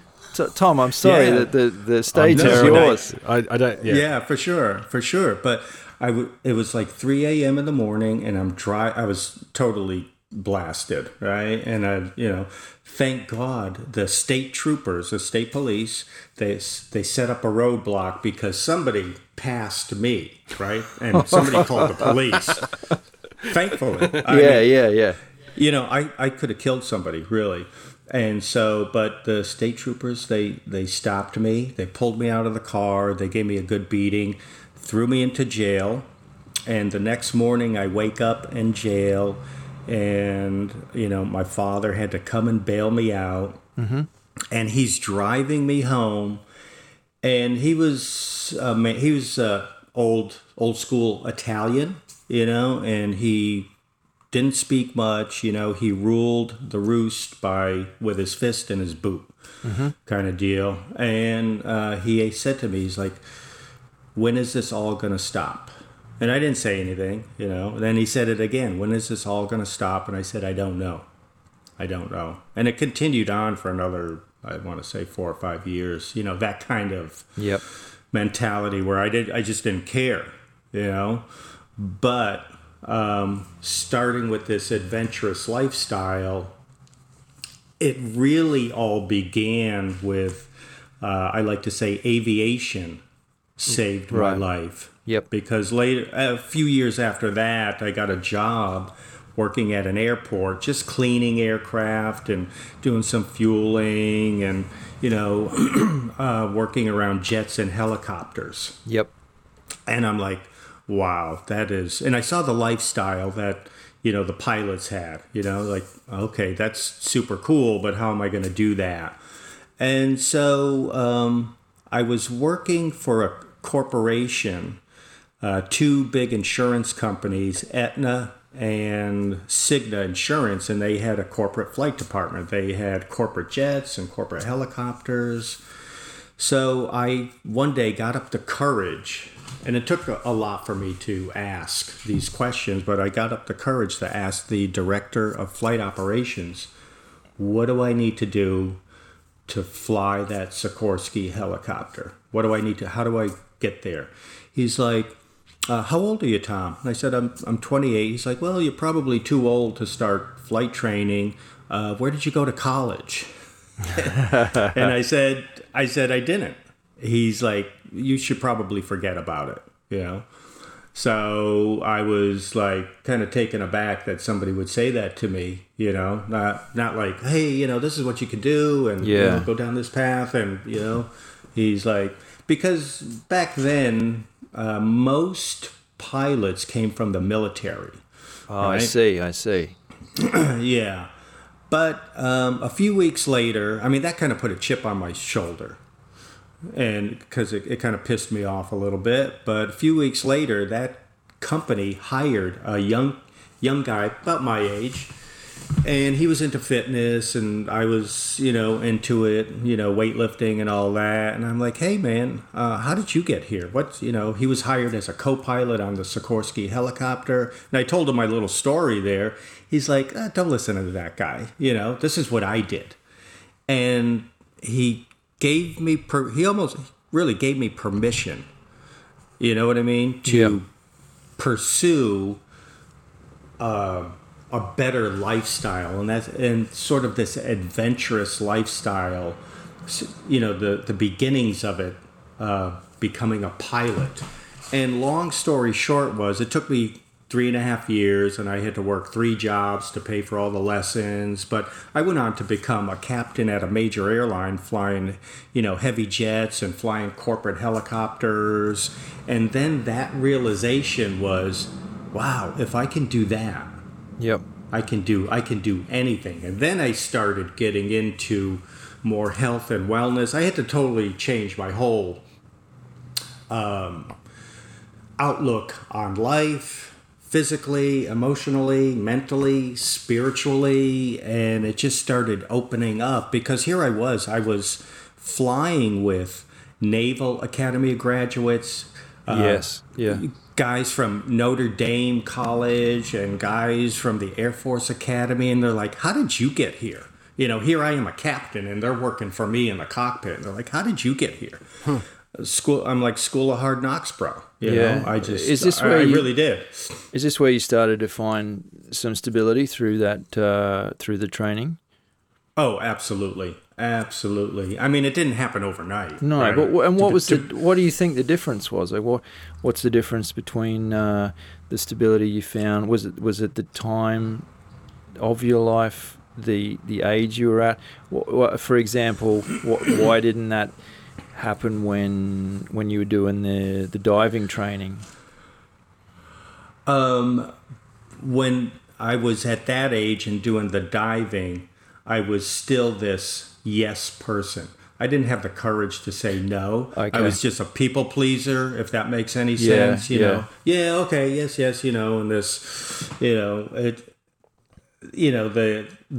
women and the drinking and all that, the partying was still a big part of my life. And although I wanted this adventurous life, I didn't know how to grab it. because. And Tom, did you switch off all of the drinking and the partying when you started training for, flying and stuff like that? Or did you just sort of still dabble a little bit and mess up a little bit or not? Geez, that sounds like you're asking for direct life advice there, Craig. I'm just thinking, if I was Tom, what would I do? So hypothetically, if there was a guy called Craig... Just asking for a friend. Hey, you got to be totally transparent, bro. Just, let it all out. Come on, Craig, just tell him. Come, Tom's been open with us, and you're sitting back there behind this disguise. You guys are both damn hardcore fitness. I feel like a little bit of an outsider right now in this conversation. You guys are extreme in Tom your squared. It's goal hard to setting. Absolutely. I mean, if you're feeling that way, we can get on a call later and we'll go through it. Yeah, exactly. Yeah, that's what I do with all our guests. I try and get a fair bit of self-help out of this, if that's all right with you. The only reason Craig ever agreed to do this podcast was I said, hey, mate, you might become a better person if you listen to some people. Yeah. Actually, once I think I got a little snippet of one of your interviews, and I thought, I've been talking to you in my head since then. This is good. Good. Well, that's what happens, right? I mean, I had to... So to answer your question... It didn't happen overnight. I was still in that modality of partying, but I knew I had to let it go and change what I was doing. And those things, at least for me, and everybody's different, I couldn't just switch it off. So, but, if I wanted to fly and, I had no vision of ever flying jets. That just wasn't really my dream. The helicopter was, okay, that's what I'm going to focus on. And if I want to do that, if I want to have that lifestyle of being a pilot, I need to give up some things, okay? So that means I needed to start studying, getting into books, being healthier. And I thought I was healthy because I went to the gym, but that's kind of BS. There's all different aspects of health and wellness. But it slowly started to manifest itself in my life and, building up my self-esteem and building up my confidence to become this. I was scared to death, to be honest with you, flying helicopters and, going through those first things. But doors started opening up. When you start stepping into your purpose and your passion and living your dreams, people want to come in and help you. They really do. Yeah. And I found that out, and people started coming into my life and helping me. And so, and I just grabbed a hold of it, and I was realizing the changes that were coming into me. And so that kind of took me back to when I was that little child of sort of having, dreaming about Jacques Cousteau and his adventurous lifestyle. And then, I ended up, opportunities came to me and I went to the airlines and I'm like, wow, this is great. I'm flying jets, I'm flying helicopters. But I came to the realization that there was so much more. Like I said a little bit earlier, if I can do this, make a complete shift in my life, then I can do anything. So then I started putting together an exit strategy at the airlines because I'm like, I'm going to go on and do bigger and bolder things with my life. And again, somebody came into my life. I was actually flying the helicopter with a friend. I was flying for a corporation doing contract work for them. And he was telling me a story that he was down in Mexico and climbing volcanoes. Mm-hmm. And I'm like, what? You're climbing volcanoes? I'm like, yeah. What? And I was just like really intrigued. I'm like, how do I get into that? And he's like, oh, this... Go ahead. That's something, and I was just about to make that point actually, that and please don't take this the wrong way, Tom. what I've seen from your accomplishments to this point in the, I don't really want to call it a story, but let's just say it's a story, is there's kind of been, your accomplishments have been, how would I say it? Spit it out. I'm just trying to articulate this. They haven't been kind of so much physical. I know you did speak of your transforming your health and that sort of thing, but a lot of the things have been things that other people would admire, if you know what I mean. Like, and I'm not trying to say they're egotistical. I'm just saying that, and you'd speak to this yourself, flying a helicopter, heck of a lot of work to get there, heck of a lot of work to get your license and then be able to do it. But it's on a completely different plane to climbing a mountain. Yeah, dude. Right? Yeah. That's what I kind of see this point coming up, is this is vastly different from something academic where you can sit down and you can learn this stuff and you can control a machine or even any of the stuff you've done in business. I just kind of, I guess I'm looking forward to understanding how you created this desire to start doing these physically kind of, well, let's we're all in the same boat here. Let's call them ridiculous things. Ridiculous things. No, but and I also think, mate, that when you're in an aircraft, I'm sure that's dangerous as hell. Oh yeah, absolutely. There's no denying physically that. Demanding. You can probably let us know if it is that way. But yeah, what got you into doing big summits and pushing your body to that level? Well, it in the beginning it really was ego driven. Okay. Good. To be Thanks, totally mate. I'm glad you honest said with that. Yeah. I didn't want to be the one to say it. Jeez, I thought I was backpedaling to save Tom's ass there, but maybe he was right. No, you don't have to save me. No. For sure. But I mean, if you think about becoming a captain for a major airline. Yeah, that's cool. And I used to be afraid of those guys, right? Because I was a fueler, and I was cleaning the aircraft. And when I would see these guys, you've seen the captains walking through the terminal, and absolutely. It's kind of this ego-driven, deal. And I used to have to go up into the cockpit and give them a fuel receipt and have them sign it. And I'd knock on the door, and the captain would be sitting there and the other crew members around, and yeah, come on in. And I was like, holy crap, look at this, but I found out a lot of them are prima donnas and whatnot, and I was still scared to death. But then I became one. Yeah, very cool.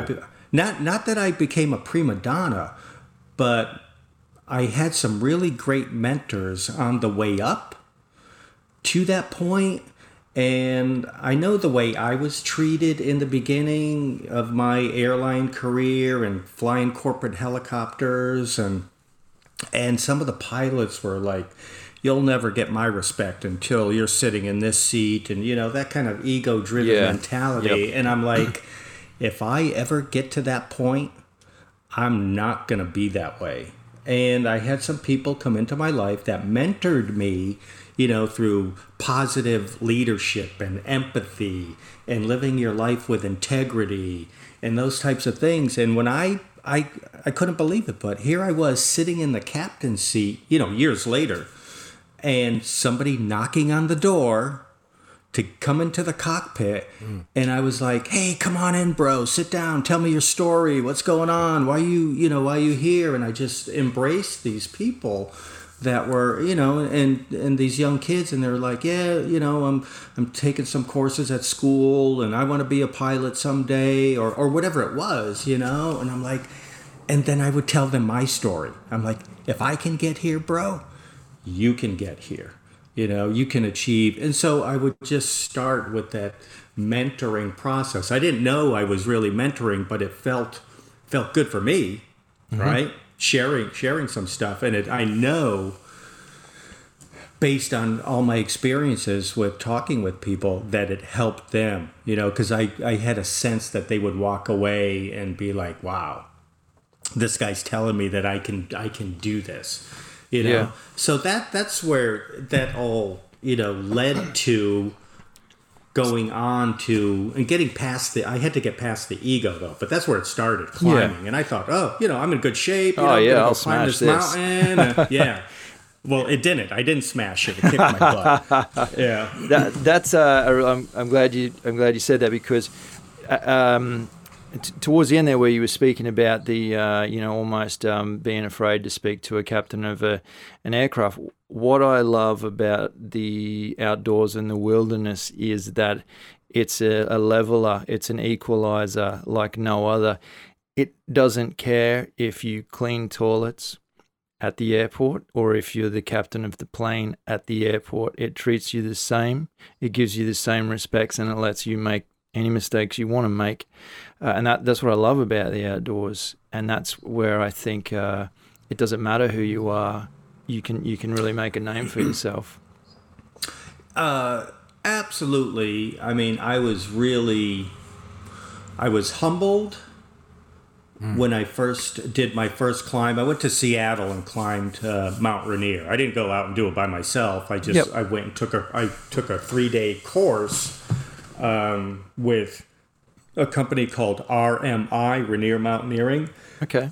And I was looking for, and this is where I probably didn't know it at the time, but I was looking for more adventure, and I was like, wow, this is just amazing. But to be honest with you, I was scared to death, but I was like, my dreams are bigger than my fears. Okay. So I'm going to go ahead and do this anyways. And, all the gear, the altitude, the cold weather. I mean, it was just kicking my butt, but I was just like super excited. And, it did. It kicked my butt. I reached the summit, thankfully. I did. But congratulations. I was like, yeah, right. But the takeaway was I wanted more. Yeah. Because a couple of things. Number one, I thought I was in good shape, and I'm like, nah, I'm not in good shape. That's where I came to the realization. It's a different kind of shape, fit. Isn't it? Yeah. Oh, yeah, exactly for right. sure. Yeah. That nonsense of looking great on the beach kind of BS, you know. I mean, and I was into that, because it was all about the ego, right? And so now I was like, looking fit isn't necessarily being fit. That BS, exactly. 6-pack abs and big biceps and all that. It's just like, wow, that's a bunch of horse crap. That's right. The summit's still sitting there saying, I don't care what you look like. When you're ready, come and get it. When you're ready, come up. Yeah, absolutely.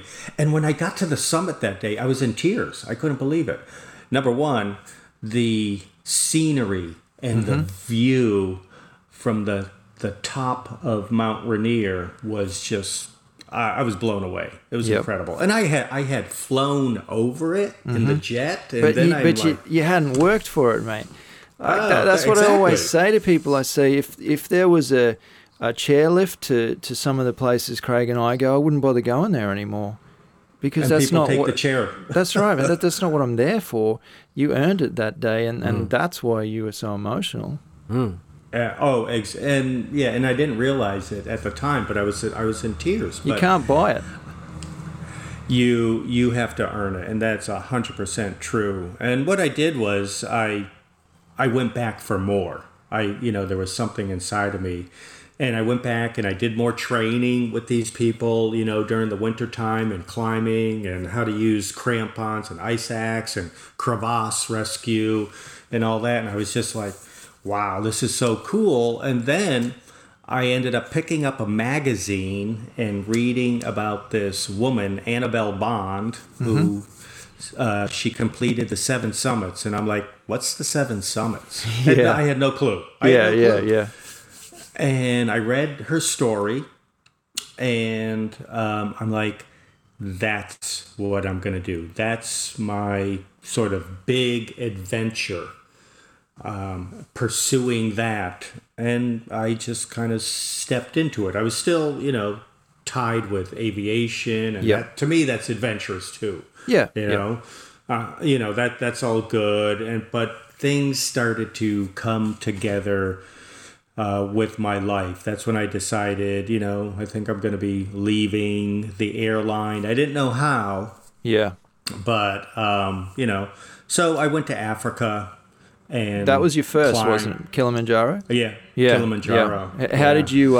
So you've been doing all of your training in the US, is that correct? Correct. Yeah. Absolutely. And then Absolutely. you've gone over and done Kilimanjaro. Was there any level of kind of a culture shock or something, maybe the climate or something that really stuck with you from that trip as being different to where you trained? Honestly, the big takeaway, I really hadn't learned how to train yet for these big mountains. It's more about endurance and being able to climb through the altitudes for hours and hours. Being able to climb for 10, 12 hours. Yep. So the conditioning, I wasn't savvy enough I still had this misconception that big biceps and a strong back and strong legs are going to get me to the top. And, again, I was successful at reaching the summit. Yep. But I still hadn't found the way to get into real conditioning. But the big takeaway was that very obvious at that point? So after you succeeded with Kilimanjaro, were you pretty honest with yourself and you still knew that there was a big jump to be made in your training? Yes, because Kilimanjaro is 19,310 feet, something like that. And I was like, damn, the altitude, I'm breathing like really heavy. And I'm like, what's going on here, And so that's when I started doing more cardiovascular endurance training, and I started running stairs and carrying a backpack. And one of my heroes growing up was an NFL player for the Chicago Bears. His name was Walter Payton, and he used to run hills, and it was just brutal. So that's what I started to do. I started pushing myself physically, but really the training's from the neck up. Right, you have to train yourself. I like that. It is. Yeah, it is. It's all mental. It's all mental. Yep. And but you mentioned something culturally. What I learned when I went to Africa was, and what I've learned since then on all traveling around the world, it's the people. That's the big takeaway for me. Is I climbed with the Swahili tribe over there. Fantastic. And these folks were, here we are in the United States of America, one of maybe the richest country in the world, and we are so soft and spoiled over here, and we are ungrateful. We have everything we could want, and we are so unhappy. Yep. And here I am in Africa, climbing with these people who are earning, maybe $3 a day, and singing and chanting and being happy. I'm like, what's going on here? Yeah. there's something, Yeah, you've got it there, mate. And I think I think they've discovered the secret to happiness. And if you're coming away from those experiences with a little bit of an insight into that, I think it's as valuable as the summit itself.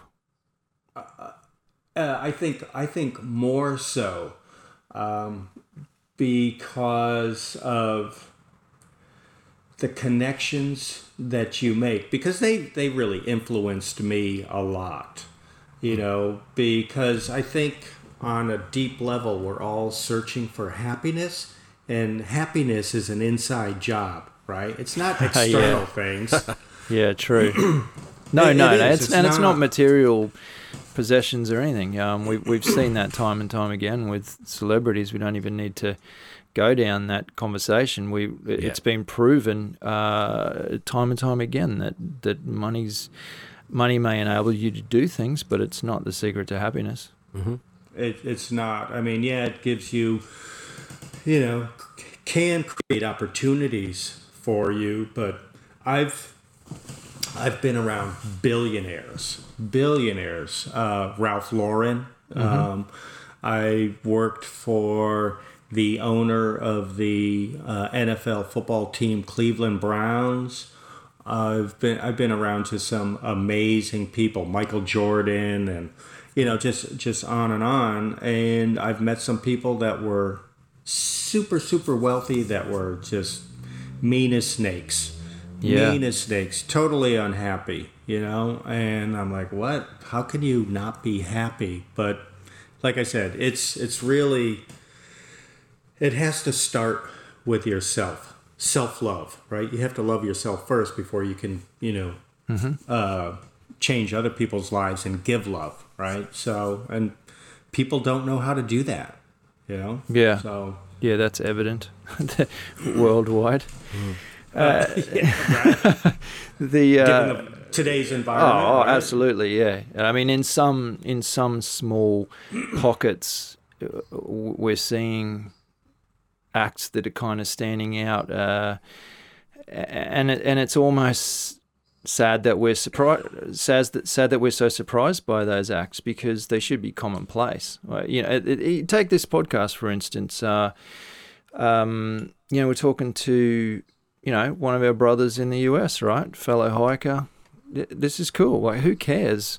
I don't care about where you come from, where you grew up, or whatever. We've got we got a common bond here. We like the outdoors, so yeah, good stuff. Yeah. Well, the outdoors changed my life in a big way. I'll tell you just a quick story. I was on Denali or Mount McKinley. In Alaska. Is that in Alaska? Yep. Yeah. And one of the biggest mountains in the world. Is that one of your more recent ones? I did that one in 2013, I believe it was. Okay.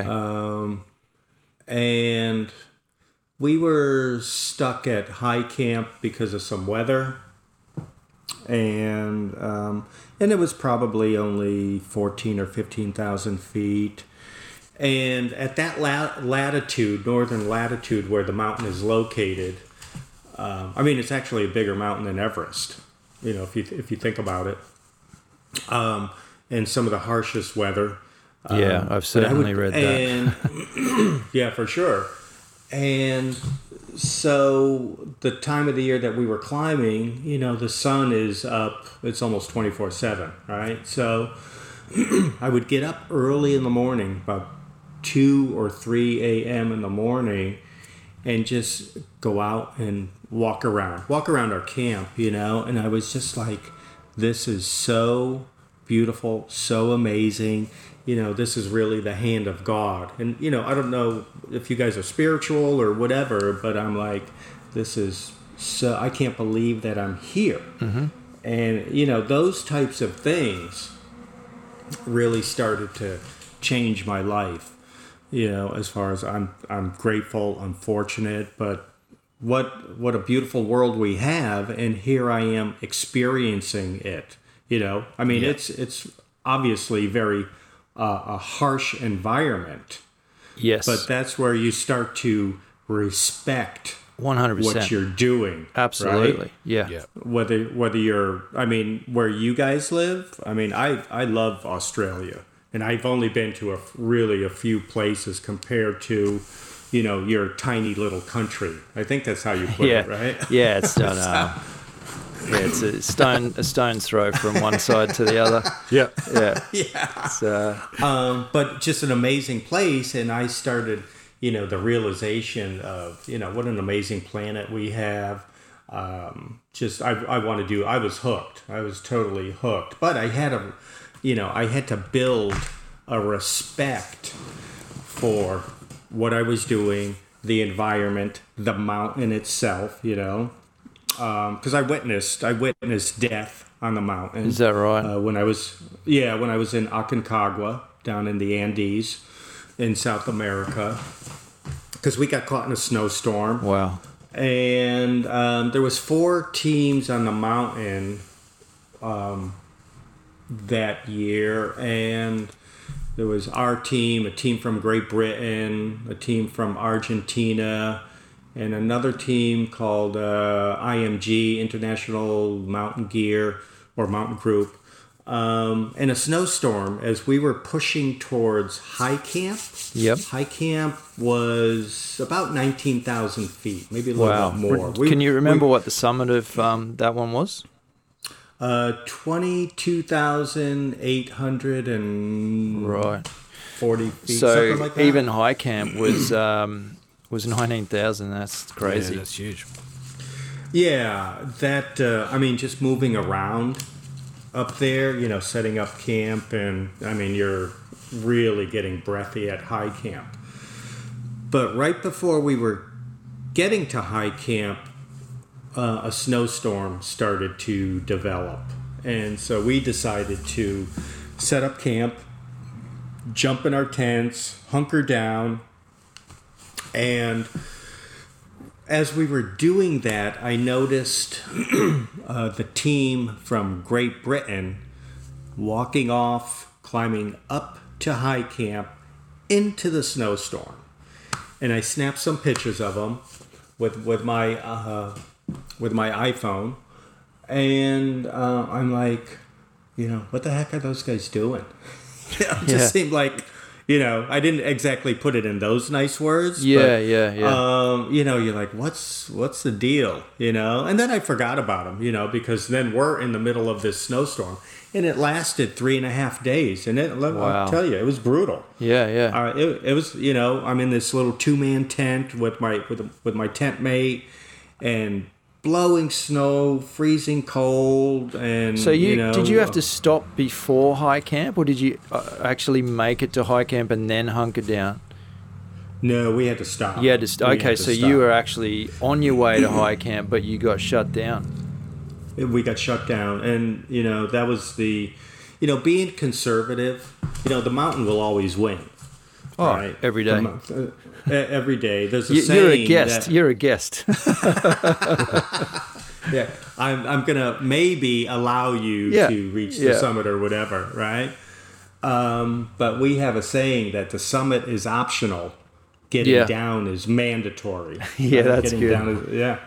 Yeah, for sure. But this storm lasted for 3.5 days, and when it cleared, there was still high winds. It was blowing.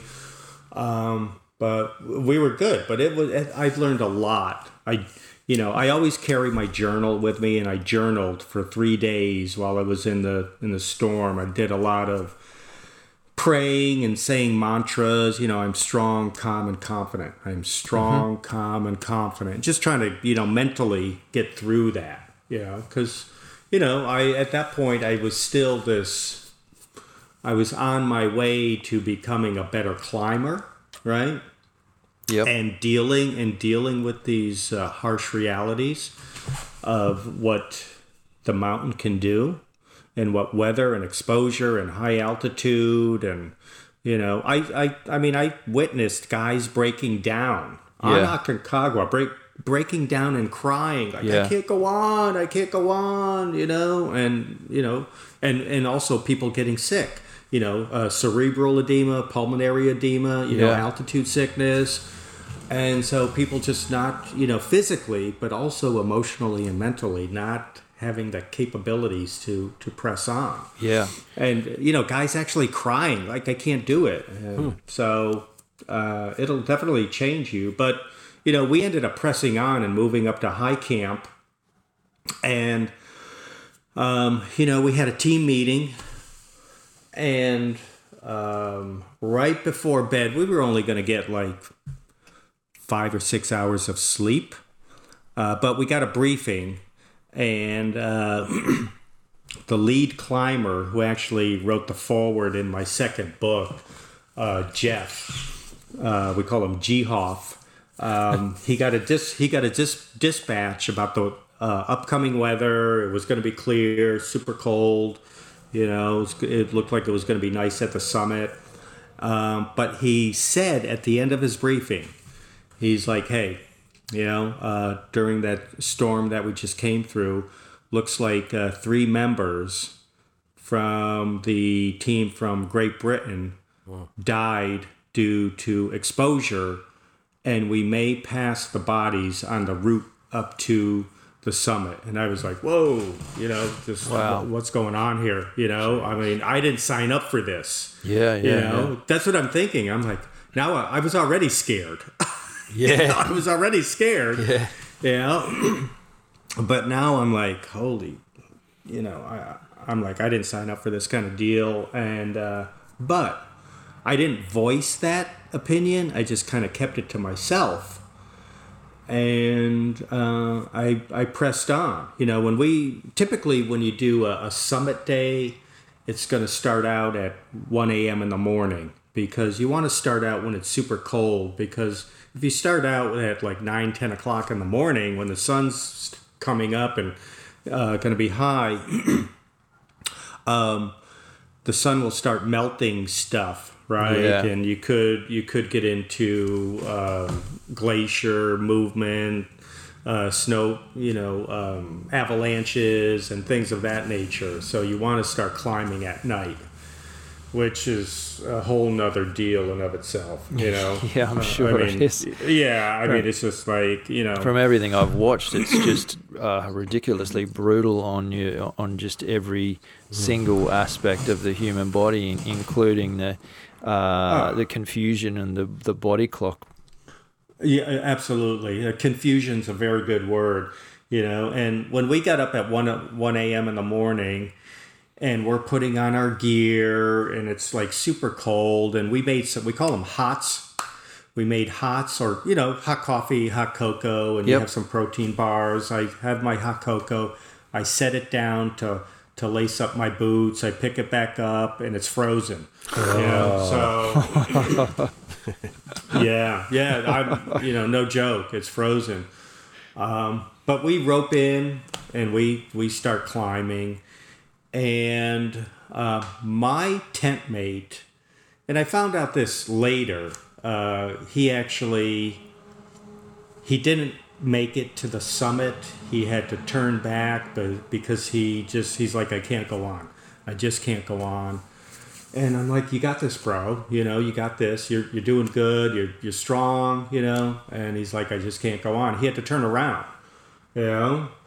But I found out later that he knew, even before he started the climb a few weeks earlier, he kind of sized everybody up, and he's like, oh, I'm the weakest here. I'll never reach the summit. I'll try, but I'll never, so that's where that mind thing comes into. It's incredible, isn't play. It's everything. That's why I said that the training, you can do all the physical training, but if you don't do the training from the neck up, you're not going to achieve these things. But, we ended up passing the bodies on the way up, and they were just kind of like in this snow drift kind of thing where you could see, parts of the body, a foot sticking out or an elbow. And I just kept looking down at my feet and putting one foot in front of the other. I would hardly ever look up, because if I looked up, I would see, wow, the summit is still, a few hundred yards away. Put my head down and do my rest stepping and pressure breathing. Rest stepping and pressure breathing. And as we got higher up and higher up, for every step that I had to take, I would take probably 6 or 7 pressure breaths. I don't know if you know what pressure breathing is. No, you may have heard of it. Perhaps not exactly. Could you tell us what that is? So it's actually kind of pursing your lips, almost to like you're going to be whistling, and blowing out, and then air will be forced back in from the altitude pressure and forced back into your lungs. And so for every step that you would take, I would do, like I said, 6 or 7 pressure breaths to kind of oxygenate my blood again. That's incredible. So that in itself is, well, that to me just spells out a mental battle. The grueling, the monotony is that's going to break. That'd break me before the elements would. Yeah, geez, I've never been to any altitudes like that at all. And do you get a panic? Do you ever feel like, geez, I can't breathe properly? I know you get the sickness, but do you get the panic as well? To be honest with you, I mean, although, I'm afraid of heights, which is kind of weird, Yeah, well done on choosing the 7 summits, mate. Good job, mate. There's plenty of other things. You could have been world chess champion or something. Yep. Right, But it's kind of interesting or funny or ironic. I was on a podcast the other day, and the gentleman said, he's like, "You like adversity, don't you?" Yeah, sure. And I'm like, "Oh, nobody's ever told me that." But not that I like adversity, but adversity is there. It's there for a reason, right? I think you understand the extra levels that you can gain from pushing through it. Like, that's what it sounds like to me. Absolutely, because I found out that without adversity, I'm not going to grow as a person, physically, mentally, and all those things. And I'm not going to be able to achieve my summits. And, doing these big climbs stripped away the ego BS. Oh, right? yeah. I really, Absolutely. because it humbles you to, this level that you can't even imagine. And I'm like, okay, it's not about the ego anymore. It's not about, hey, look at me. Yeah, no, 100%. You can be on one of those peaks and somebody says in the tent, hey, what do you do? Oh, I fly jets. And the next guy says, oh, I fix taps in houses. And you go, what right have you got to be here? Well, you got every right to be here if you can handle it. Exactly. Yeah, but Sorry, Tony. Yeah, but you must have to stay so focused on your goal there of getting to the top. It must be not letting any sideways thoughts come in and just staying very motivated, which I can tell that's a big part of your success, right?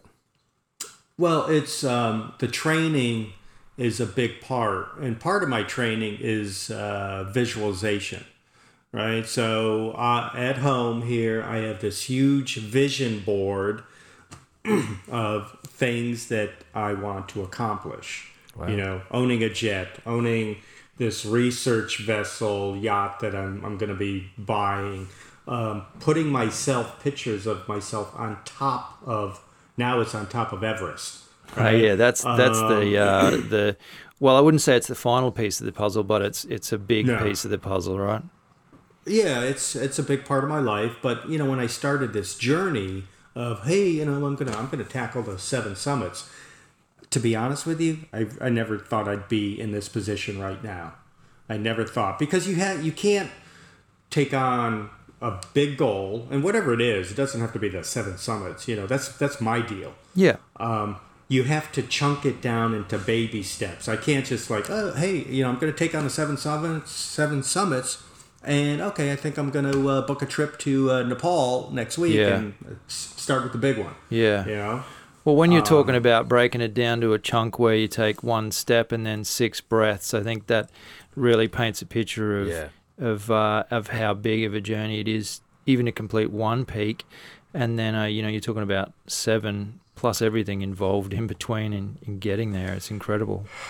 Well, it is that. Just like you said, it is the journey. That sounds kind of corny in a way, or cliche. Yeah. But it is the journey, and I realize that it's not the physical anymore, and not what I can prove by, I did the 7 summits, and and I've been doing radio shows and podcasts and speaking now, and I'm like, how did that happen? I'm very humbled by. This morning, being because last night I'm like, okay, I got to get to bed early. I want to get up. I got to, clean feed. I'm like, I've never heard of clean feed before. I've been doing all these other things, right? And I'm learning as I go along here. And okay, I want to be prepared mentally. I have notes. I go over my notes. Good. Just all that stuff. Yeah, for sure. Because. Again, it's not about me. It's really about you and your audience. And how can I help, whoever your listeners are, number one, I'm going to be, tell my story as best that I can. And number two, what's the takeaway for me telling my story? And, who are these people out there in Australia that are listening? Some of the best people on the planet, I'd say. Yeah, I would say so too. No, I was just like, when I went to Australia, I was just like, I was looking at Kosciuszko, and because that's on the list there, and I'm like, okay, it's not a big peak, but I kind of underrated the whole experience. Is that right? I'd love to hear more about that. Yeah. Well, neither of us have been there, to be honest. Well, you should go. It's it's going to be on the list after this. Yeah, after you paint a good picture of it for me. We'll have to work on this vision board, I think. Yeah, Craig, get that board up automatically, mate. You need to. Yeah, tell us how it went, man. Tell us what happened. Tell us about Kosciuszko. Well, just getting there to me was an adventure. Right? Flying to Sydney, and I had never been to Australia, so, just booking the flight. So, did you learn the language before you came over? No, the way to learn the language is you have to immerse yourself in it, right? You can't just... it's kind of like learning Italian. It's like, what the hell are they talking about? I will tell you, the scariest thing about Australia is driving on the wrong side of the road. Yeah, well, I don't know about that. You'd had some practice. You've been practicing. I don't know what the drama was. Yeah, but, back in the day, I was actually had a few beers under my belt. So okay. That's right. That makes it easier. That's a problem. I'm surprised that you didn't get hooked up with a few beers as soon as you walk off the plane. Foster's. Yeah. So, in doing the research on just getting to Kosciuszko and doing that and looking at the mountain, and it was just going to be like a one-day deal and all that. So I'm like, well, I need to tie something else into this adventure. And so, that's where I booked an additional trip while I was there to fly over to Port Lincoln and do some great white shark diving, jumping in a cage and doing that. Oh, yeah, tons of people marry those two things up. That's just... They do. Okay. What am I going to do in Australia? Oh, there's a wine and cheese to it. No, I want to do Kosciuszko and then dive with great whites. It's and I actually went back there with my wife. I flew a jet there, a Gulfstream 4 jet. This was some years later, and just had an amazing time with my wife. I actually flew her over, and we were in Sydney and Melbourne, and we did the 12 Apostles. That's a fantastic drive. It is, and that's where I got the tickets. That's where I got the tickets. Drive.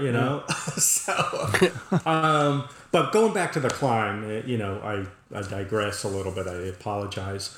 Don't worry, we do it all the time. I've noticed that. Good.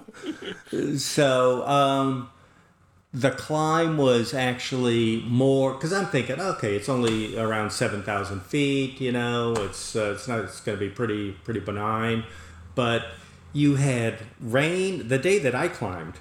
Rain, fog, snow, and high winds, like all in one day at 7,000 foot altitude. I'm like, what's happening here? And it was more than I expected. It really was. But and I had a guide, somebody take me up, and just kind of explain what's going on here and whatnot. But it was just again, the people are the fascinating thing when you travel to different countries. It really is about the relationships that you build along the way. And I met some amazing people in Australia. And that's why I was excited to go back another time. When I flew the jet, we went from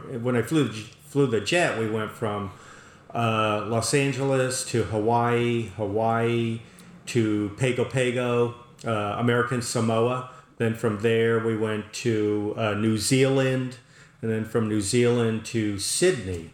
And, that was an amazing journey. But then when I got to Sydney and really had a chance to spend some time in Sydney, and we climbed, and, I'm afraid of heights. We climbed the Harbour Bridge in Sydney. Oh, yeah. Good job. That's like a staple when you go down there, right? And yeah, I think so, for sure. It's just one of those, maybe it's an American thing. Well, you need to go climb the Harbour Bridge, Get a few but selfies. went to for sure. I went to the Sydney Opera House, and then, rented a vehicle and drove the, what's the name of that road down there? Going south from Sydney. From Sydney to get to Melbourne, and the Great Ocean Road, right? So Great Ocean Road runs from that goes past the Apostles that you talked about Yes. before, isn't it? Yeah, cool. Yeah. which So, is one of the favorite. I think I've done it three or four times, and it never gets old, that drive. it was just amazing, And while I was there, there was a. You've heard of Shackleton, right? Ernest Shackleton. I have. I don't know why. I just. Okay. There's some books on him on leadership, and he's the one who tried to conquer the South Pole. But his ship, the Endurance, got caught in an ice flow. Okay. Yes, I know this. Yes. Right, Yes. and he's kind of like a hero of mine, and he survived all of that. And there was actually a display of what he did at one of the museums in Sydney, Australia, and I had to go see it. So, I mean, this whole adventurous thing, Australia is one of those places that, I'll bring my wife back there, and we want to go back, and for sure, she actually wanted to start doing some climbing with me, but she couldn't get past the cold weather in New York, so she's like, I'm kind of good with that. I'll support you on everything that you're doing, So. And she does. Well, we know a couple of guys who know a few secret spots. So you just hit us up, mate. Yeah, absolutely. Yeah, no, we're going to go back. We love it. We love it down there. Speaking of secret spots, Tom, I was tempted to ask you tonight if you still enjoy or if you ever get out just for a little casual kind of hike and. Get out in nature where it's not such an extreme event. What's that for you? Do you participate in a fair bit of just weekend activity as well? That's a good question, Craig. Craig's been working hard. Actually, I don't.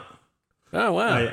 I not really. I mean, not extreme enough. Not extreme enough. Oh, no, he's not extreme. Tell us what you did on your 62nd birthday, Tom. That wasn't extreme or anything. What's this? What did I do on my 62nd birthday? There's a little...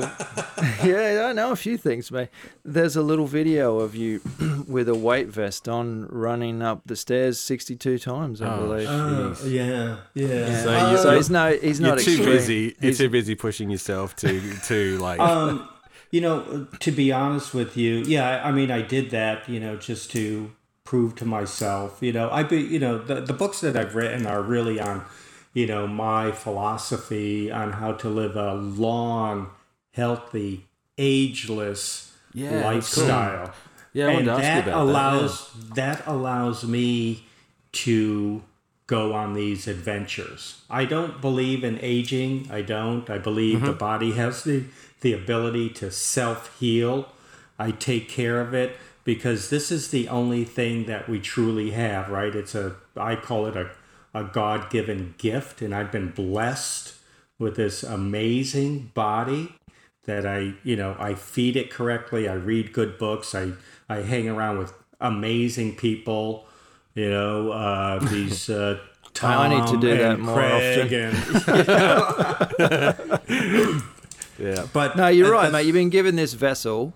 Everyone gets given. Well, okay, you don't get given the same, but everyone gets given roughly the same set of parameters, and then you can build this vessel however you want to build it. And you're right in saying you are given this amazing gift. You can chisel this thing to be this mountain climbing beast, or you can choose to play Xbox on your couch. It's really up to you. Like, go live your journey. But I can tell you which one I'd choose every time. And I think if you're not getting close to breaking yourself, and I mean that, excuse me, in a positive way, finding those walls and then kind of kicking them down and seeing where the next wall is and moving again. If you're still doing that now, and I mean I'm kind of moving into that area probably more than I ever have. I don't think you are. I don't think you are doing the right thing by the gift that you've been given. Yeah, most people, and I started out that way. I didn't take care of the gift that I had been given, but I learned along the way about my gift, and now I call it self-love, and I do whatever I have to do to take care of this gift. I don't believe in the doctors, the pill pushers and those, I've come up with my own philosophy on becoming my own doctor and taking care of my body I'll do all the research on proper nutrition, I'll do the research on the training, I'll do the research on reading good books and mentorship and, the mindset, the mind-body connection. And I've come up with my own philosophy on how to live this healthy lifestyle. And so because I needed that, if I wanted to go out and do these things, if I want to go climb Everest, I can't, I see it all the time with women and men where, they have these deteriorating bodies and they don't take care of it. And I'm like, why? Yeah. And the reasons are because they're afraid.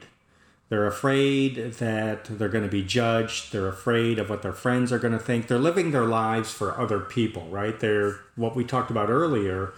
You have to learn to say no. But we like to say yes because we're people pleasers. I like to call those people pleasers sheeple, because you just run along like the sheep. You'll run off the cliff like the lemmings, and you'll do what everybody else wants you to do. And it's hard. It's hard to say no to people. No, I don't want to go out and to dinner. I've got work to do at home. I'm building my life. This is my life. So, going back to... You're forfeiting short-term pleasures for long-term gains, and that is difficult for 99.9% of the humans on the planet. Yeah, my purpose in life, like I said, is to inspire others to live their best life. And so in order to do that, like I said, I have to live my best life. And I'm living the life that I dream about. I don't, it's nice. I engage in nature, at times, and I'll walk down to the harbor and just kind of meditate and just, be around nature and things like that. But I typically don't go on a leisurely hike. I'm gearing up for Everest, and, if I do a hike, I'm going to go up to Mount Washington in New Hampshire, and I'll do that. But, I'm constantly pushing myself to the next level. And right now I'm heavily involved in building my business. Because of the climbing, I've invented a piece of fitness equipment, and I'm taking it to the marketplace. And that's very challenging in and of itself, in a 100 different ways, I imagine. Yeah, for sure. But that's part of my deal, is to show people how to train their bodies properly, functionally, so you can go out and live your life, whatever that means for you. And, I can show people like, okay, I use this piece of equipment. It helps me, yes, to climb my mountains, but we all have mountains to climb, right? And the biggest asset that we've been given It's not your car. It's not your bank account. It's not your home. It's your body. And take care of your body. Take care of your body so you can do great podcasts, right? Yeah. So, if you don't take care of your body, you don't even get to drive your Corvette around. You're too busy at the hospital or the doctors or something. Exactly. And I see, this year here, I recently lost my mom about a month ago, and a couple months prior to that, we lost my wife's father, passed away, and so there's a realization for me that life. Thank you. But it's I'm all good with that, and it heightens my awareness that we're all very fragile, and we have a short amount of time on this planet to do the things we want to do. Every day is a gift.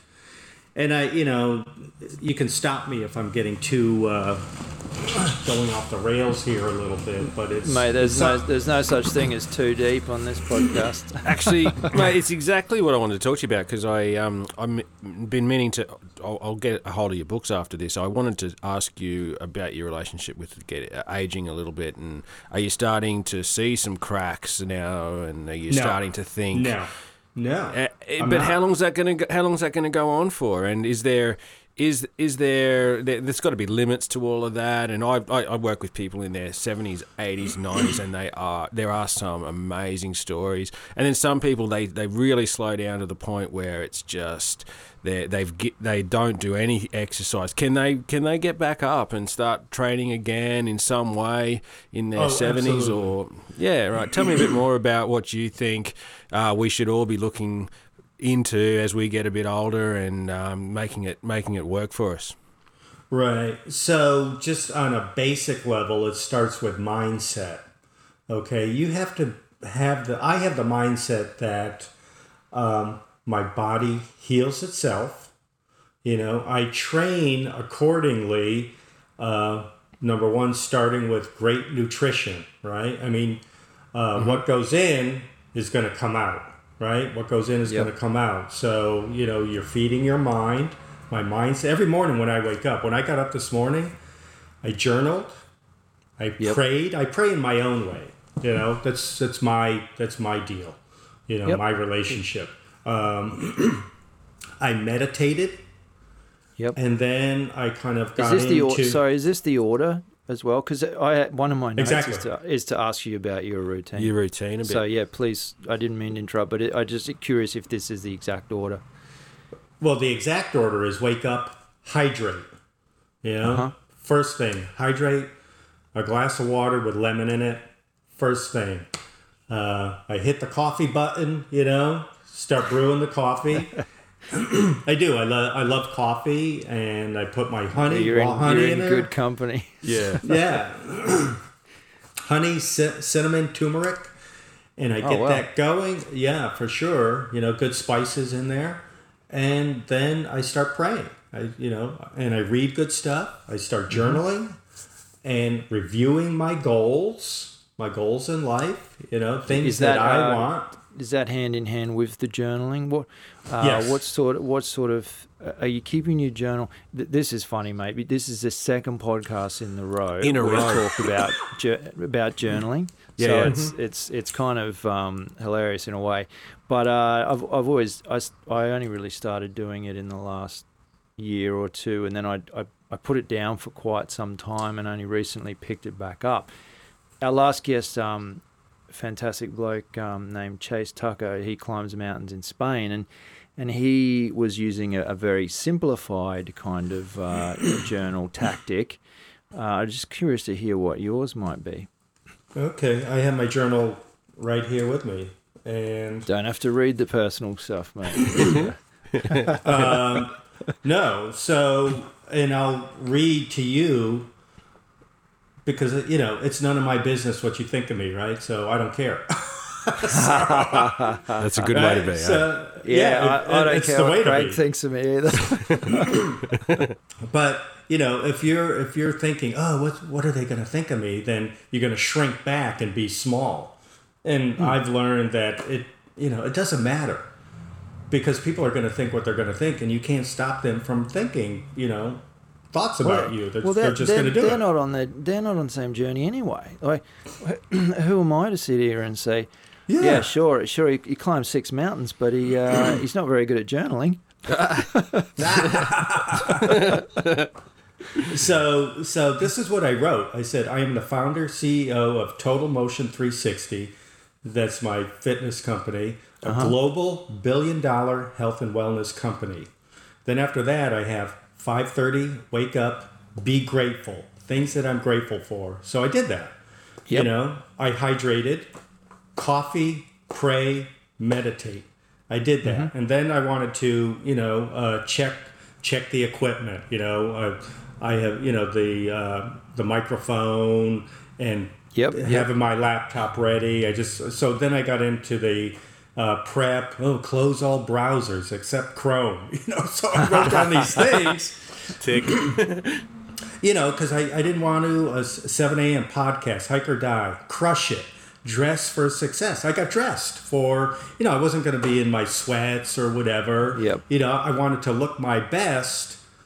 I had a feeling it wasn't going to be like Zoom where you could see me or whatever, but I'm like, I'm going to be my best for you guys, and so then I went on with things that I have to do for the rest of my day, but starting my day out correctly, that's setting the tone for my entire day. I could get up and it's like, oh damn, I got to get up at 5:30 a.m. for these guys. What's up with that? I'd be thinking the same thing. Yeah. No, I was telling my wife last night, I'm like, you need to help me. She knows this journey that I'm on and changing people's lives and trying to inspire others. But I struggle every day with being my best. I really do. Because I have these huge, if you saw my vision board and these huge goals that I'm on my way to achieving.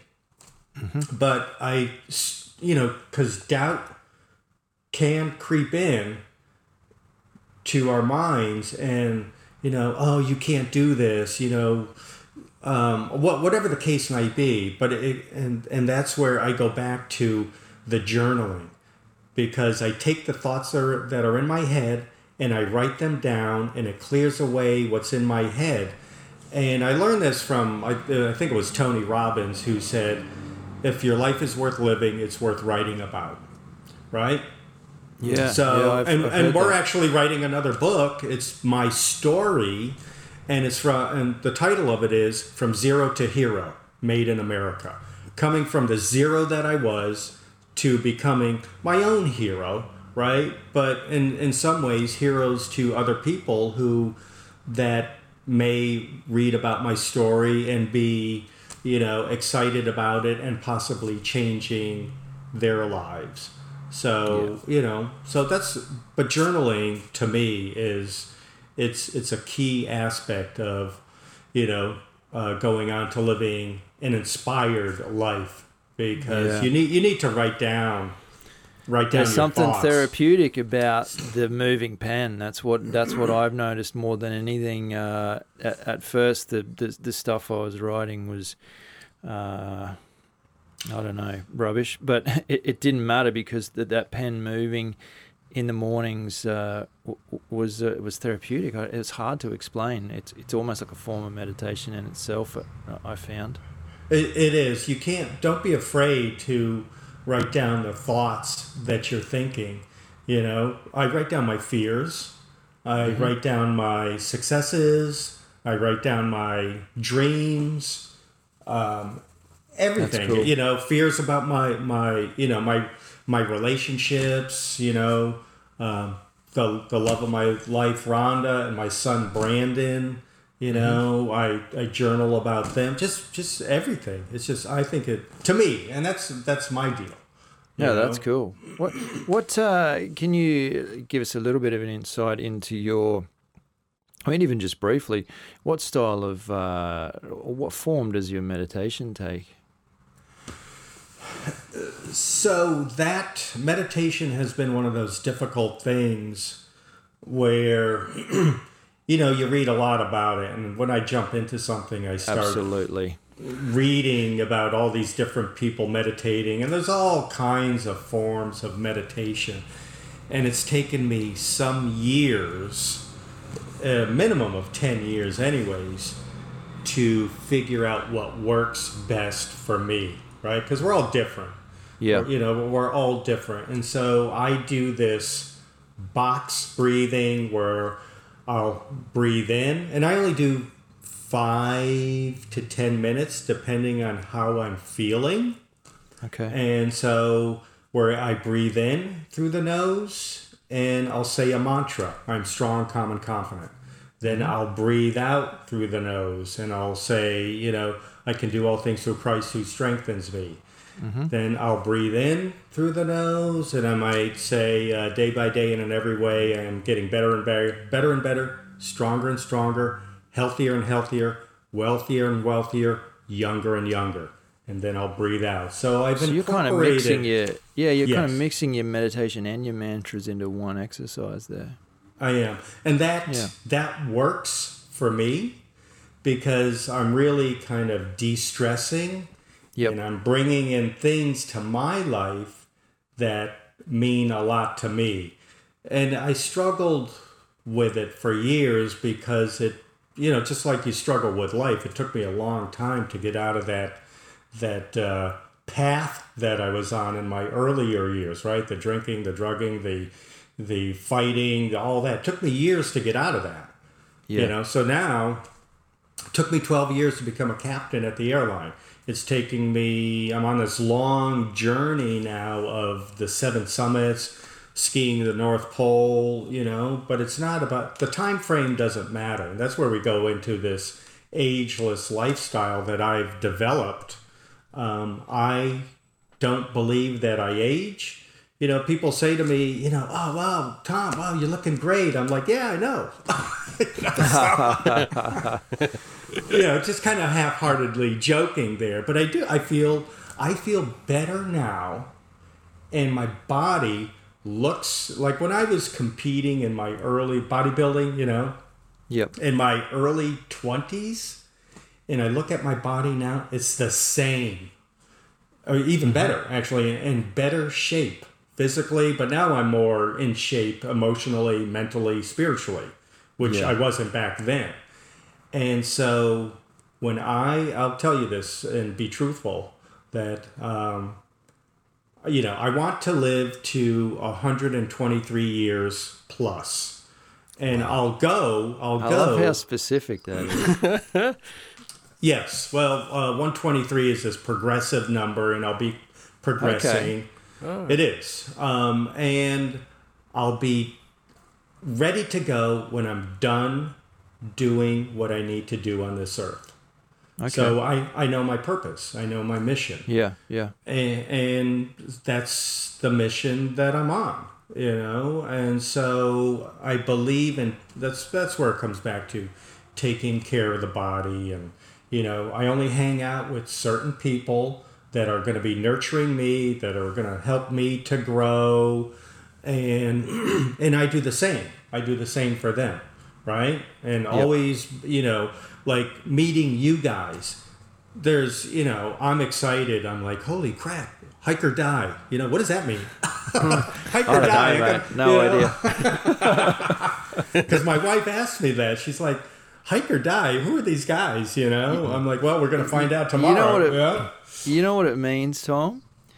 To me, it means, in a funny way, it means a lot of what you've been saying, and that is get outdoors or sit on the couch and melt. You know what I'm saying? Like that's kind of where that came from, and it did start as a joke because I was a pretty big skateboarder when I was younger, and there was that whole skate or die kind of thing. And as a joke, Craig and I had this chat group with another mate. We were planning a hike, and I had to quickly come up with a name for the group, and I just typed it in, and it stuck like shit to a blanket, and so Yeah. it's still there. But what it has always meant to me is it's not literal. And people, it's funny because a few people get it wrong, and they say, "Oh, I love your hike or die," and I say. No, they say hike and die. Hike and I and say, die. no, Yeah, exactly. you see, it's optional. Okay, like it's not hike optional. and die, and I have to correct them on that. But for me, it's not. No, it's not. It's not literally about. No, but I think it does lend really well, Tom, to what you've been saying, that you have to keep pushing. You have to keep pushing yourself, right? Is this where your forever young sort of theme comes from, that if you keep learning and you keep, doing new challenges, and you got to not stop, right? Is that what you're getting at? Exactly. And it's also about pushing limits, right? Yeah. I mean, a century ago, we were living to, 40 years old, roughly, somewhere in that range. Thereabouts, yeah. Sure. And there's new technologies coming out, and, there's so much that we don't know about the human body. And I have an uncle who lives in Boston, Massachusetts. My father's oldest brother. My father passed away while I was on McKinley, actually. And my uncle is 97 years old, and he exercises every day, and he looks phenomenal. I mean, really amazing. And I'm like, Awesome. Hey, what's your secret? He's like, it's in the wine. So I'm like, oh, okay. I mean, I enjoy wine, and we have wine with dinner, and those kind of things. But it's more than that. You have to wake up with a purpose every day. If you don't have a purpose for your life, then you will die. A lot of people that retire at 60, 65 years old, whatever that ridiculous number is. Yeah. Then people, they just kind of sit at home, and, they don't have any reason for getting out of bed. And so if you don't have any reason for getting out of bed, then you will die. You will fade away. And I have more than enough reasons to get out of bed. I imagine this whole big life that, I'm like right in the middle of it. But if you saw my vision board, you'd be like, damn, okay. Yeah, you would. I mean, it scares the heck out of me. Hey, Tom, just quickly. I was going to say you can cross off the podcast with Hike or Die. Just quickly, even if Thankfully. it's might be a yes or no. It's not over yet, Tom. Might be a yes or no, but I know that you're really a big advocate of what would you say, nutrition and healthy. What do they call it? Like clean sort of approach to wellness. But do you? I mean, are you going to take on some of these medical kind of Yes. like yes. the breakthroughs that are coming that are just on the horizon? Are you going to get on board and get injected with stuff that might make you live a bit longer? What's your thoughts on all that? No. I see a lot of these. Take a Larry Ellison. I don't know if you know that name. Oracle, the billionaire who founded Oracle. Right. It's a tech company. And he's, this guy is probably around 70 or so, and he's looking into, stem cell therapy and telomeres and, what's the latest tech and what can I be injected with and That's not on your radar? Not really? It's not on my radar. I'm not looking for that. I found it already. Fair enough. I found it already. I That's good. have. And that's the mindset. That's the mindset that Good. I do. I have this belief that my body heals itself and it's regenerating itself. But having said that, I have to give it the right tools. And the right tools come from nature. Jonas Salk said if you remove man from the earth, right, the earth would thrive and heal itself, right? Throw a party. Yeah, it would, for sure. But if you take away all the insects from the world would die. Like, just remove the bees, right? And the world will not pollinate itself. I mean, look what we're doing to the Great Barrier Reef down there. You know, just from things that are happening. And so, you know, one of my purposes and mission, once I build this global business of health and wellness with my fitness product, I'm going to use the monies to start healing the oceans. I'm going to become actually that Jacques Cousteau character that I dreamed about when I was a little boy. So it'll come full circle to where, you know, I'm helping people understand what real health and fitness and wellness is, and in doing so, you know, help millions of people, and then in turn, because they'll be helping me, I'm going to start helping the planet in a better way, and that's healing the oceans. So that's kind of, it'll kind of go full circle to when I was a little boy dreaming about that. Yeah. But now it's coming around. It's just like when I used to be homeless, right?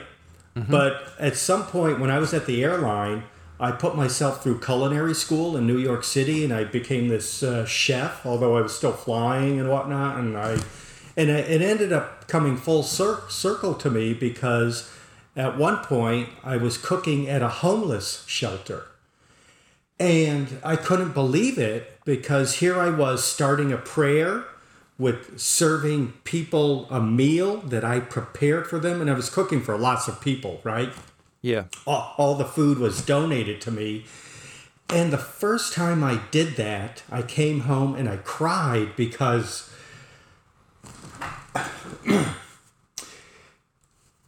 excuse me for a second. Take your time, mate.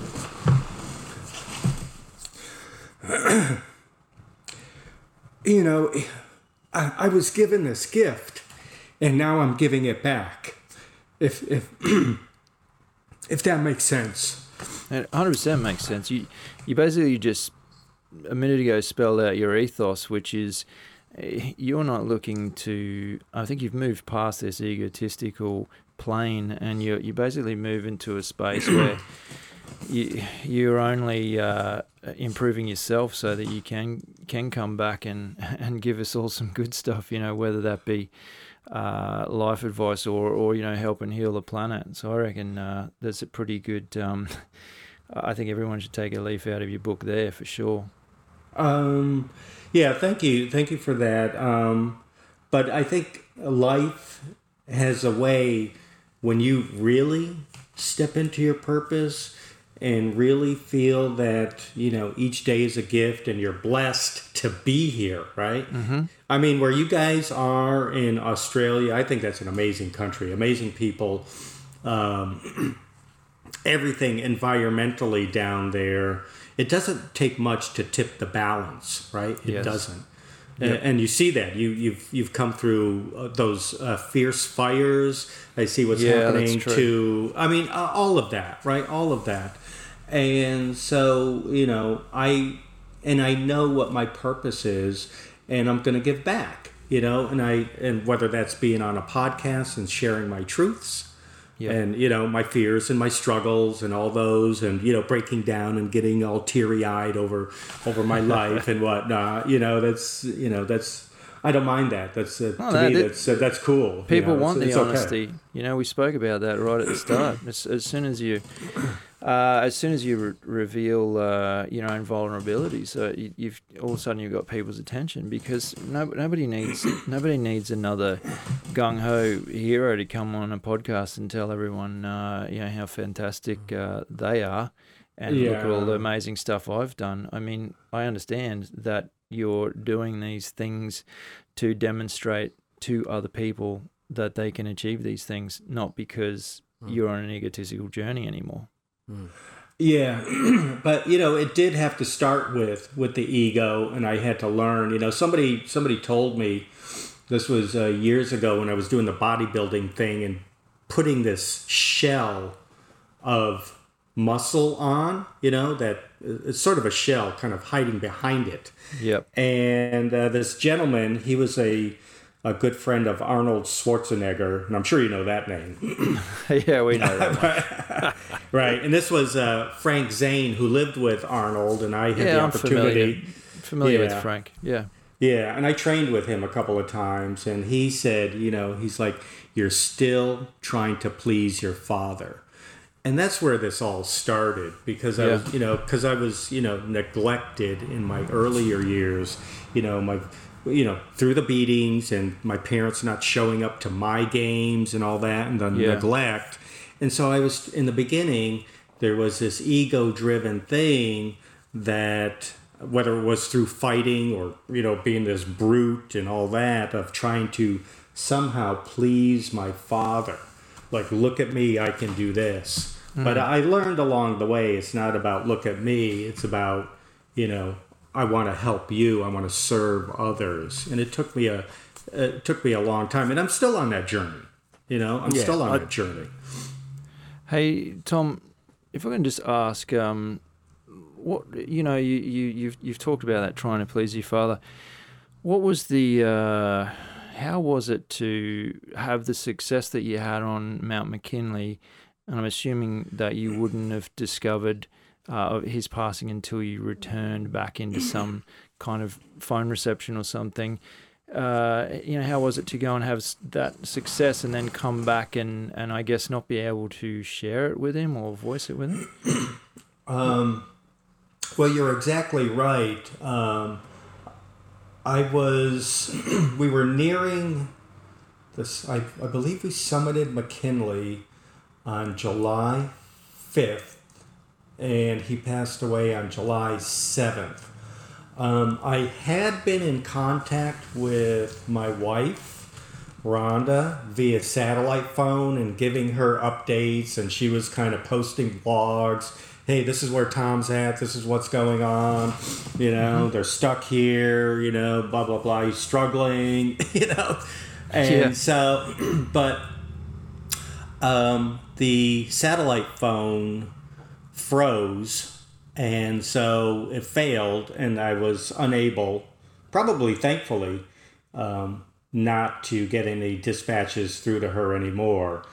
Because, if I knew my father that would have changed the whole dynamic, right? Knowing something absolutely. like that. Even though the relationship that I had with him, the last day that I saw him, he was in a soldier's home, like a nursing home, but for Korean War veterans, and he was a veteran.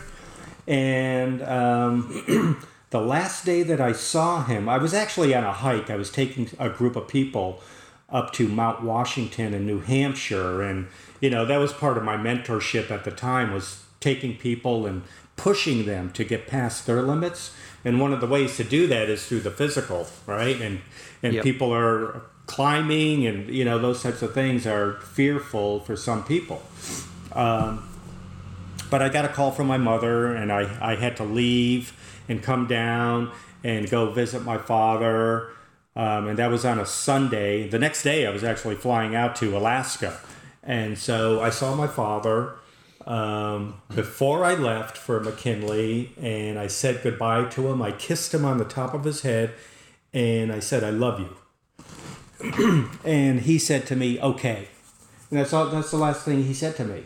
Mm-hmm. And so that's my last memory of him. But I found out about his passing when I finally got back down, when we were flown off the glacier from Mount McKinley, and we landed back at the Talkeetna, where there's this little airstrip, and I was able to phone back to New York, and my wife told me that my father had passed. And I, immediately flew back to New York. But it was, to be honest with you, I was sad, but it was mixed emotions based on the relationship, still at that point where trying to please my father, and I don't know if I ever really did, but knowing what I know now, it wasn't about, it was about pleasing him, but then really it was about me and what I was trying to achieve with my life and take care of my son and mentoring other people. Yep. So, but I don't think there was, to answer your question, there wasn't really a final closing. And that's why you have to, you have to every day speak your truth. And that's, if you have children, tell them you love them and hug them, because there may not be a tomorrow.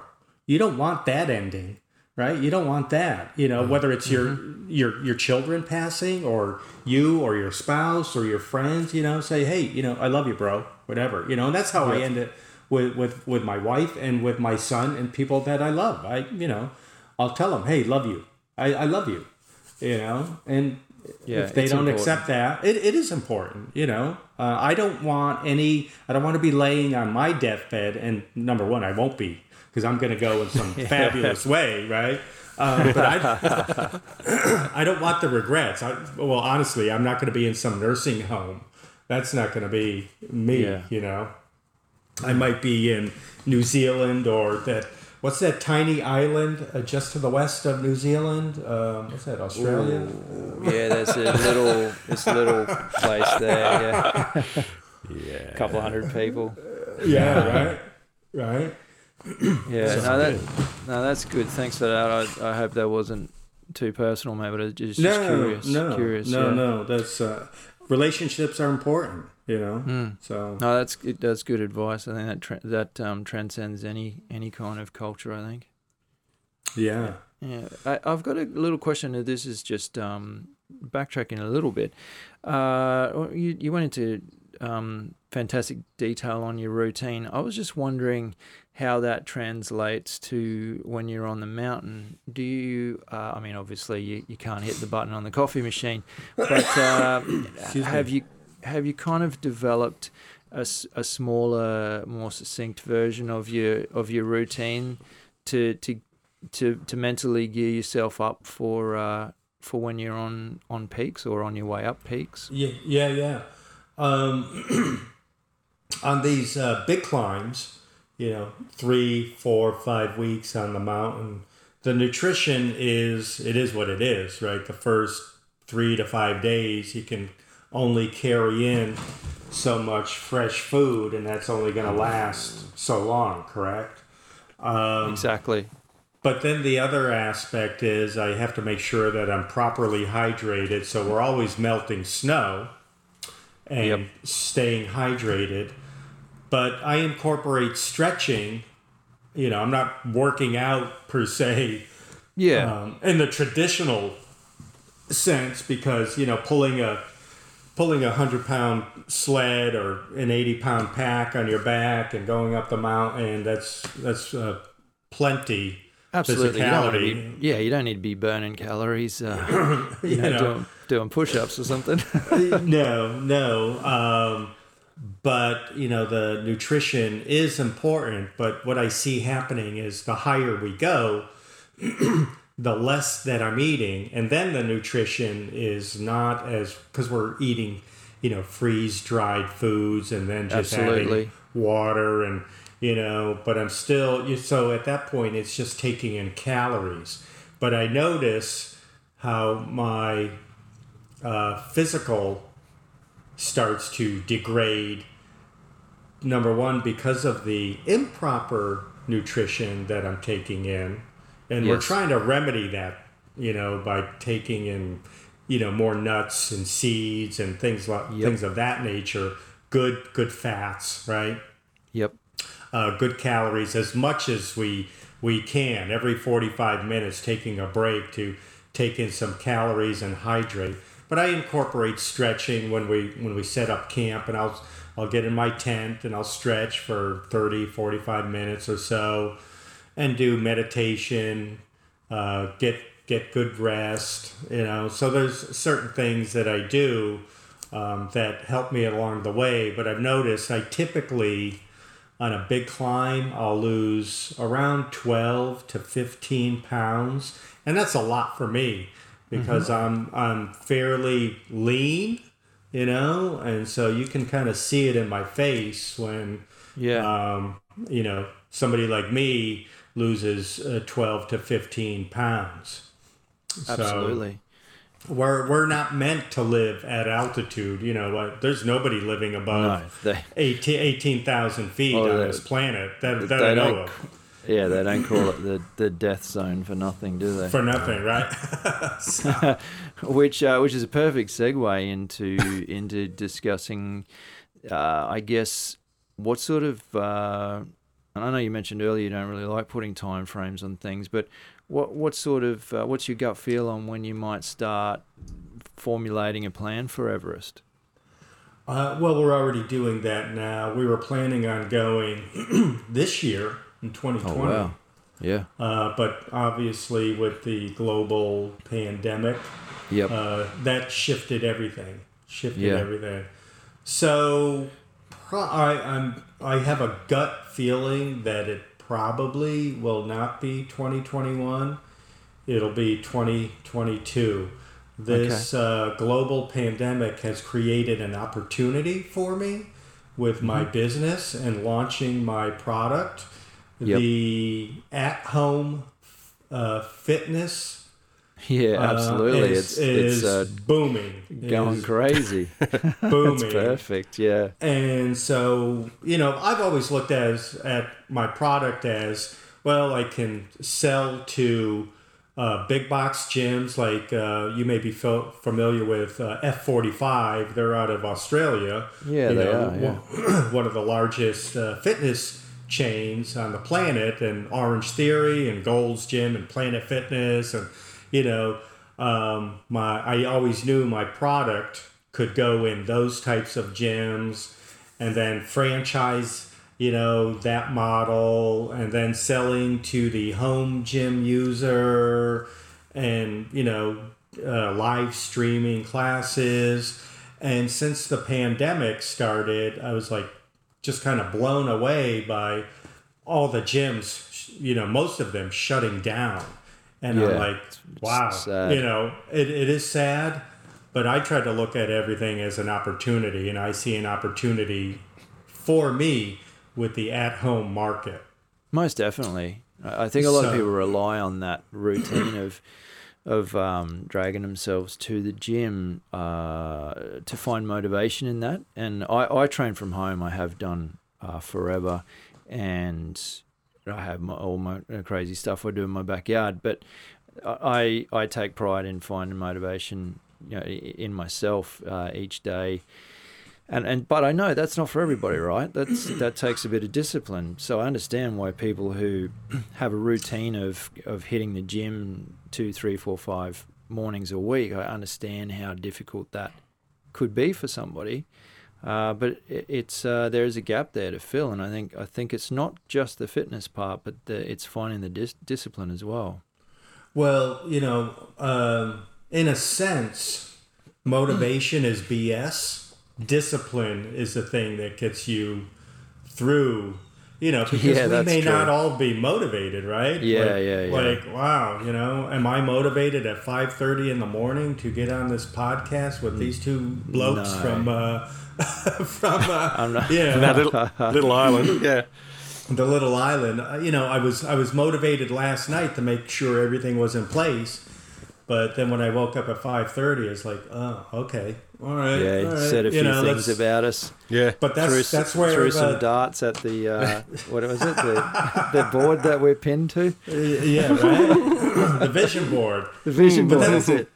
But that's where the discipline comes in to get up, right? To get up and start the routine, because I've disciplined myself. I've built in these habits of the journaling, the coffee, for sure, the hydration, to take care of my body, all those little things to get me ready to take on the day. You need those disciplines. Motivation comes and goes. Yeah, it comes in waves, doesn't it? It really does. You may be motivated. Okay, yeah, I'm going to have a great workout, or whatever it is. But then there's lots of times where I'm not motivated to go through this 45-minute exercise routine that I've written down the day before, but the discipline will get me started to doing it. And then as I'm doing it, it starts building my self-esteem, my self-confidence. I feel the endorphins flowing, that kind of deal, and I get into this flow state of, just trying to crush it, and that's how it works with the mountain too, or going out and going on a big hike or whatever it is, it's the disciplines that will get you through.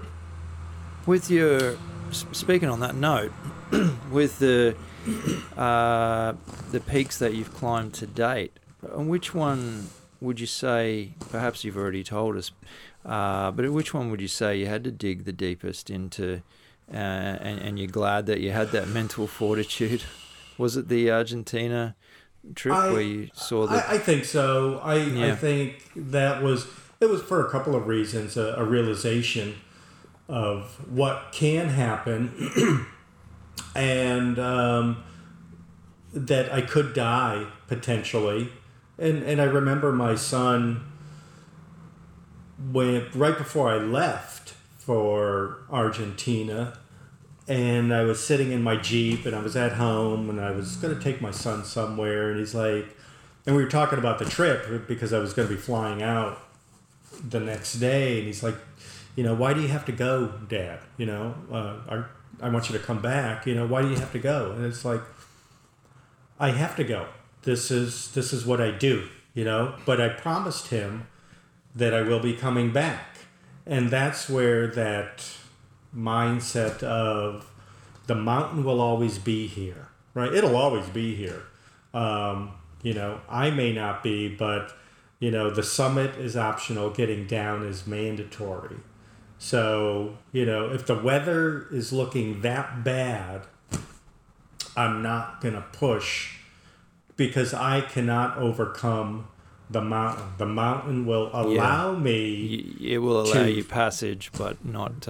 Exactly. You're not going to go up there and push your weight around and change anything. No way. Just like now, when we were getting ready to go to Everest, I started prepping last year. And when I came back from Antarctica, I was like, no frickin' way. I'm done. 6 out of 7. That's pretty good. I'm kind of good with that. I mean, we got caught in a storm down there. 90-mile-an-hour winds destroyed our camp. Hang on a second. Destroyed our tent. It was. I got to brutal. do that conversion real quick. I'm not very good at maths. 145 kilometers an hour for our metric listeners. Yeah, destroyed our tent. Whoa. And this will be interesting because I was actually on a call to Zurich, Switzerland as the storm started coming in, because I had been invited to speak over there and give a talk about overcoming fear. And straight up. Wow. It's like Antarctica caught wind of that and thought, oh yeah, you want to talk about fear, mate? Look at this. All right, I've got something for you. And it all came about because I sent my book to this gentleman. His name is Robin Sharma, and he's big into leadership, and he's kind of this leadership guru, and he travels around the world speaking. And I sent him my book, because I wanted to, I wanted to do some speaking with this guy, And so he got a hold of me, and he's like, hey, I'd like to invite you to my summit meeting, as it's called, and where people pay big bucks to go to his leadership conferences. And he was doing a 3-day conference in Zurich, Switzerland. And he invited me to come and speak and talk about fear.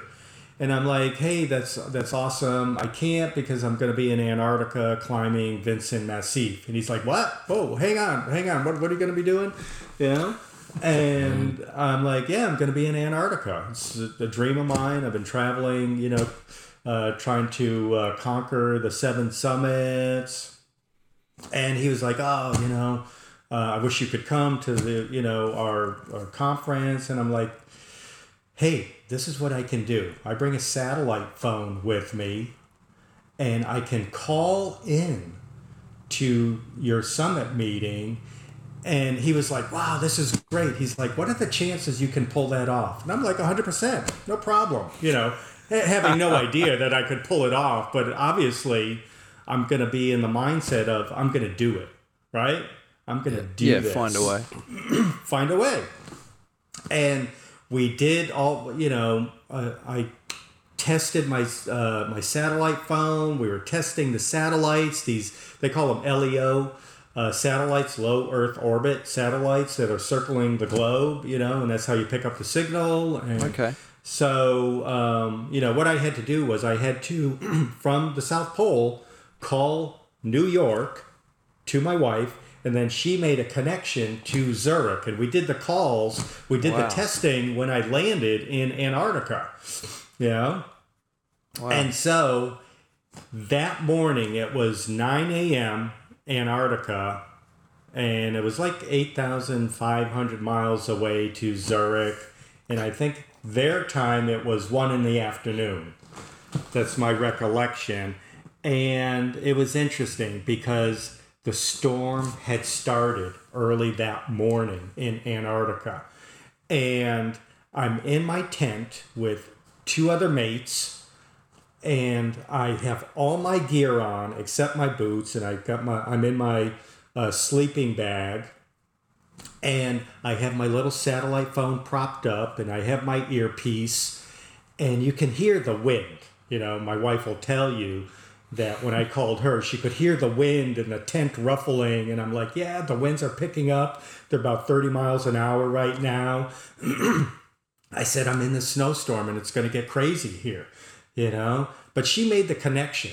She made the connection to Zurich, and I got through to the stage, and they had pictures of me up on stage, and it was going to be Tom Fabry talking from, from the South Pole, and he's going to be summiting the highest peak down there. He's on the side of the mountain, and the timing was perfect.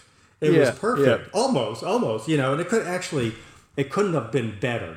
I dreamed about being up on stage with this guy, but how cool was it for me to be at the South Pole in a snowstorm talking about fear? That's next level. Yeah, that's awesome. It was my dream enhanced, but it was kind of interesting because when I broke through the phone call and I get through to Zurich, I get like the stage manager, and Robin Sharma's up on stage talking, ready to introduce me. And the stage manager, I think his name was John, he's like, hey, Tom, we got you. We're going to put you on hold. And I'm like, no, you can't put me on hold. And he puts me on hold.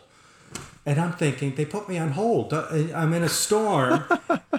and I'm watching the timer on my satellite phone ticking away because it's very expensive. I was just going to say, it's $1,000 call.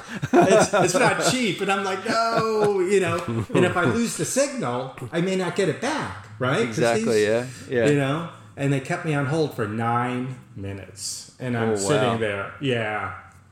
But finally, they came back to me, and Robin is introducing me to the audience. And it was like 140 people. It was a small audience, but leadership, business leaders, CEOs, that type of crowd. Yeah. And he's like, hey, we got Tom Fabry. He's in Antarctica, and welcome, Tom. And so I got into it. I said, hey, Robin, I'm grateful to be here, but I have to tell you, I'm in the middle of a building storm, and I don't know if you can hear me. And he was just kind of blown away.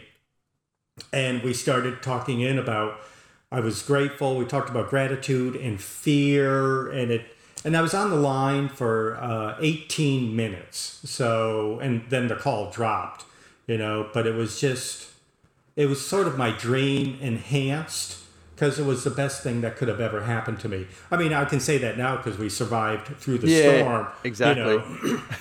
It ended up where our tent was crushed, not from snow, but from heavy winds. And we had snow walls built up around us. And they blew over these 50-pound ice blocks that we had built around our tent. and it it broke the tent poles, and the three of us are in there laying in the tent, hanging on to the covering that we had. And it lasted for about 12 to 14 hours. It was just incredible. But it couldn't have been better for me. Obviously, I would have liked to have been on stage and talking about fear and overcoming your fear. But here I was living it. I was right in the middle of it. Right in the middle of it. So it was fabulous. It was just incredible.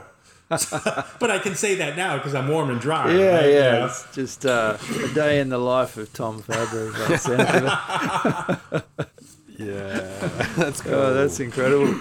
Hey, mate, the Adventure Grand Slam. That's the 7. Correct me if I'm wrong. That's the 7 summits plus the 2 poles. Is that correct? That's correct. That's go ahead. Have you done either of the poles yet? No, I've been to Antarctica, obviously, because we're just talking about it. I wasn't sure if it was on that same trip that you knocked it over, but... No, I should have. I should have. But, the blessing is that I get to go back to Antarctica and ski. So that's the Adventure Grand Slam, climbing the 7 summits. Mm-hmm. Or you can call it the Explorers Grand Slam. But I'll go to the North Pole and ski to the North Pole, and then head back to. I'm not sure what the time frame on that is. Which one? Just have to look at it again. Yeah, of course. Based on timing and everything. But skiing to the North Pole and skiing to the South Pole, which will be, fabulous. A fantastic trip.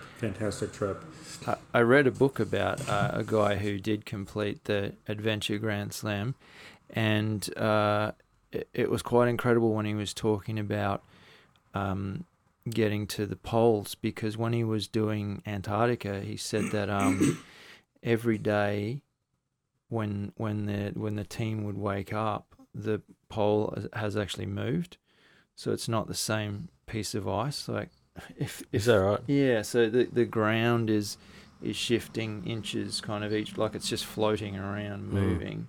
And so each day that would be the Arctic. The Arctic. Okay, so I've got the wrong pole. Right. Yeah. No. Well, that's just because Antarctica is one of the 7 continents, right? Right. So, but the Arctic, it's a moving target up there. Yeah, you said every day they kind of had to recalibrate where it was and what the target was, which is incredible. Yeah. So that's that's another one of those deals where that scares the heck out of me. But what an opportunity! And even going to Nepal and attempting to climb Everest, I've created the opportunity, or I've earned the right to go there. And you've seen what's been happening on Everest now with these Congo lines going on, and people being dragged up there. They hire some guide to drag them up and drag them down. These people have no business being on the mountain. And as you guys put it well, I mean, it'll literally kill you, right? Yeah, it's not a, how would I put it? It's not something you do to get a selfie. Like you need to be up there for the right reasons. For the right reasons, and that's when you call it hike and die, right? Yep, that's it. Yeah, exactly. No, it's No, you've earned your right to do that, mate. I think that was a big part of the media at the time, was that you shouldn't have Everest as one of your first major climbs, and a lot of people were trying to do that. I mean, I feel like the 23-year-old, 28-year-old Tom Fabry may have tried to put Everest as the first one. Yep. But I think you've grown. It sounds like you've grown or you've kept that ego in check and realised that ego's not going to get you anywhere up there, is it? It's not. It's not. And if I was to look back on my life, from this vantage point, and I would tried to tell myself that, you can change your life. When I was in the middle of all that hardship and that maelstrom, I actually believed that I wasn't going to make it past 21 back then. I actually believed that. But some people came into my life and helped me change my life and kind of gave me permission to start the journey just by saying, yes, you can, And you guys have that ability too, by what you're doing here with reaching out to, your audience and saying, yes, you can achieve things. And one of the ways to do it, whatever you want to achieve, is getting out there and being adventurous. And that's through, one of the modalities is hiking, right? Because that's not an easy thing to do, because people can go out there and hike, especially in Australia, where that place will bite you big time. Yeah, we got a few bites. and no doubt, for sure. I don't think there's any better teacher than the wilderness, though. Yeah. Myself included.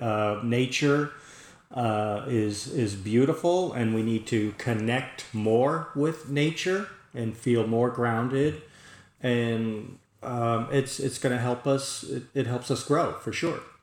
Mate, I couldn't think of a better way to sign off this fantastic conversation than what you just said. Well, I'm honestly, God, we've been chatting it up here for quite a while. Yeah, we've been rattling on for a while. fairly typical. Well, that's typical of me, because I just kind of go down this rabbit hole, and I have, there's so many stories and adventures. We didn't even talk about when I went to Russia. And that's why we got to get you back on, mate. It's all good. Yeah, and well, hopefully, I'll come back if I get invited back. When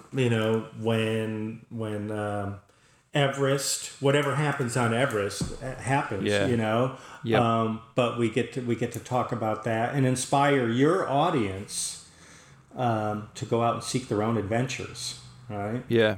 And I kind of keep saying this to people. It doesn't matter if your goal is Everest or if it's a half-day hike on a well-graded trail. Like it doesn't matter. You don't be kind of sitting there thinking, I'll never be at that level. Well, you don't have to be. Like, people can get enriched by much smaller versions of that. Yeah, you don't have to. You have to do your own thing. I'm just doing my thing to show people the capabilities that we have. If it's reading a good book, read a good book. But you know what? Go do it out in nature. I say this honestly, I bring somebody's book with me, and I typically, if I make it to the summit, I'll take a shot of me and that person's book on the summit. And that's what I did when I was down in Antarctica. Robin Sharma, he's got a new leadership book out, and I took his book to the summit, and giving him what? I got to start writing a book before you get to Everest. There you go. Idiot's Guide to Podcasting. Yeah, that's it. That's what we need up there. No. Well, send it. I had some guy when I was going to Russia and climbing Mount Elbrus, the highest peak there. That's between the Black Sea and the Caspian Sea. This guy, he was big into fitness in the U.S. He was a big fitness kind of guru leader, in the country here, him and his brother. And he found out I was going to climb this peak, and he lives in Colorado, and he was into kind of mountaineering a little bit. He overnighted his book to me because he knew I was flying out the next day to Paris and then to Moscow, then on to Mineraline Vodi, where we were going to start the climb. And I actually carried his book all the way to the summit. And for me, because it's not about me, right? It's about giving you a shout out and say, hey, read this guy's book, because that inspired me to get in better conditioning or whatever the case may be, becoming a better leader, becoming a better father. If that book resonates with me, then I'll give you a shout out and, help promote you. Right. Yeah, that's very kind, mate. As always, you're always giving back by the sounds of it, which I like. Mate, it's great to be chatting with you, sitting here with a couple of Toms that are very, very disciplined. I feel like a bit of an outsider. The way that you guys approach, your lifestyle, and you take it to the extreme in terms of getting your, reaching some goals that are pretty high up there. I just want to say you got a whole world of experience, mate. You have, found some real enlightenment on your journeys, I can tell, and it was a chat I was really looking forward to. So thanks for coming in and chatting with us. We really appreciate it, mate. Craig has been excited the whole week. I have actually, And I love it, mate, that you're genuinely trying to lift people up, and I can tell that in everything that you do. So yeah, good on you for that. Thank you. It's It's been a pleasure. It's been an absolute pleasure and speaking with you, and you guys having great conversation, and you listening to me, right? So, and giving me the opportunity to kind of ramble on here. That's cool. It's all good. That's what we're here for, mate. We're here to learn, and that's I think a key to what our listeners are looking for. So 100%. I really appreciate your time, Tom, mate. We love you. Take care of yourself, brother. Yeah, thank you. Love you too. Much love back at you guys. Stay in touch. Most definitely will. You got it, mate. Yeah. And can I look for your this podcast here on your episodes? Yeah, 100%, mate. Well, you'll be getting notified from me in the next week or so. Yeah, I'll shoot you a link, mate. It's all good. It's coming. And it's coming. I'll also share all of every possible way for our listeners to get in touch with you. I'll include all of those links and the different things that we've been discussing. I'll have all of that in the show notes on the website, mate. So anyone who wants to learn anything about Tom's fantastic journeys, or the books he's written, or the fitness equipment he's into, or just anything, if you just want to follow him on Instagram, all of that'll be covered in the show notes and everywhere I possibly can. So they'll find you, mate. Absolutely. Right now, I just ordered in a whole bunch of books, and I'm giving a discount, and I'll autograph everybody that wants a book. That's fantastic. And send it off, and they can go to the website and learn about my struggles and overcoming adversities, and reach out. Always reach out, because I'll reach back. Good on you, mate. I love it. You take care of yourself, mate. Okay. Be well. Stay healthy. Okay. You too. We're going to talk soon. Okay. Mate. Thanks, Tom. Thanks, Greg. Appreciate it. Be good. Thank you. Have a good day. Bye-bye. You too. If you're listening to this podcast on iTunes, we'd really appreciate your ratings and comments if you can spare the time. If you'd like to know more about Hike or Die TV and keep track of our adventures around Australia, make sure you drop by hikeordie.com. That's where you'll find all the information you'll need to follow us on YouTube, Facebook, Twitter, Instagram, or Pinterest. As always, we appreciate your support. Thanks for listening.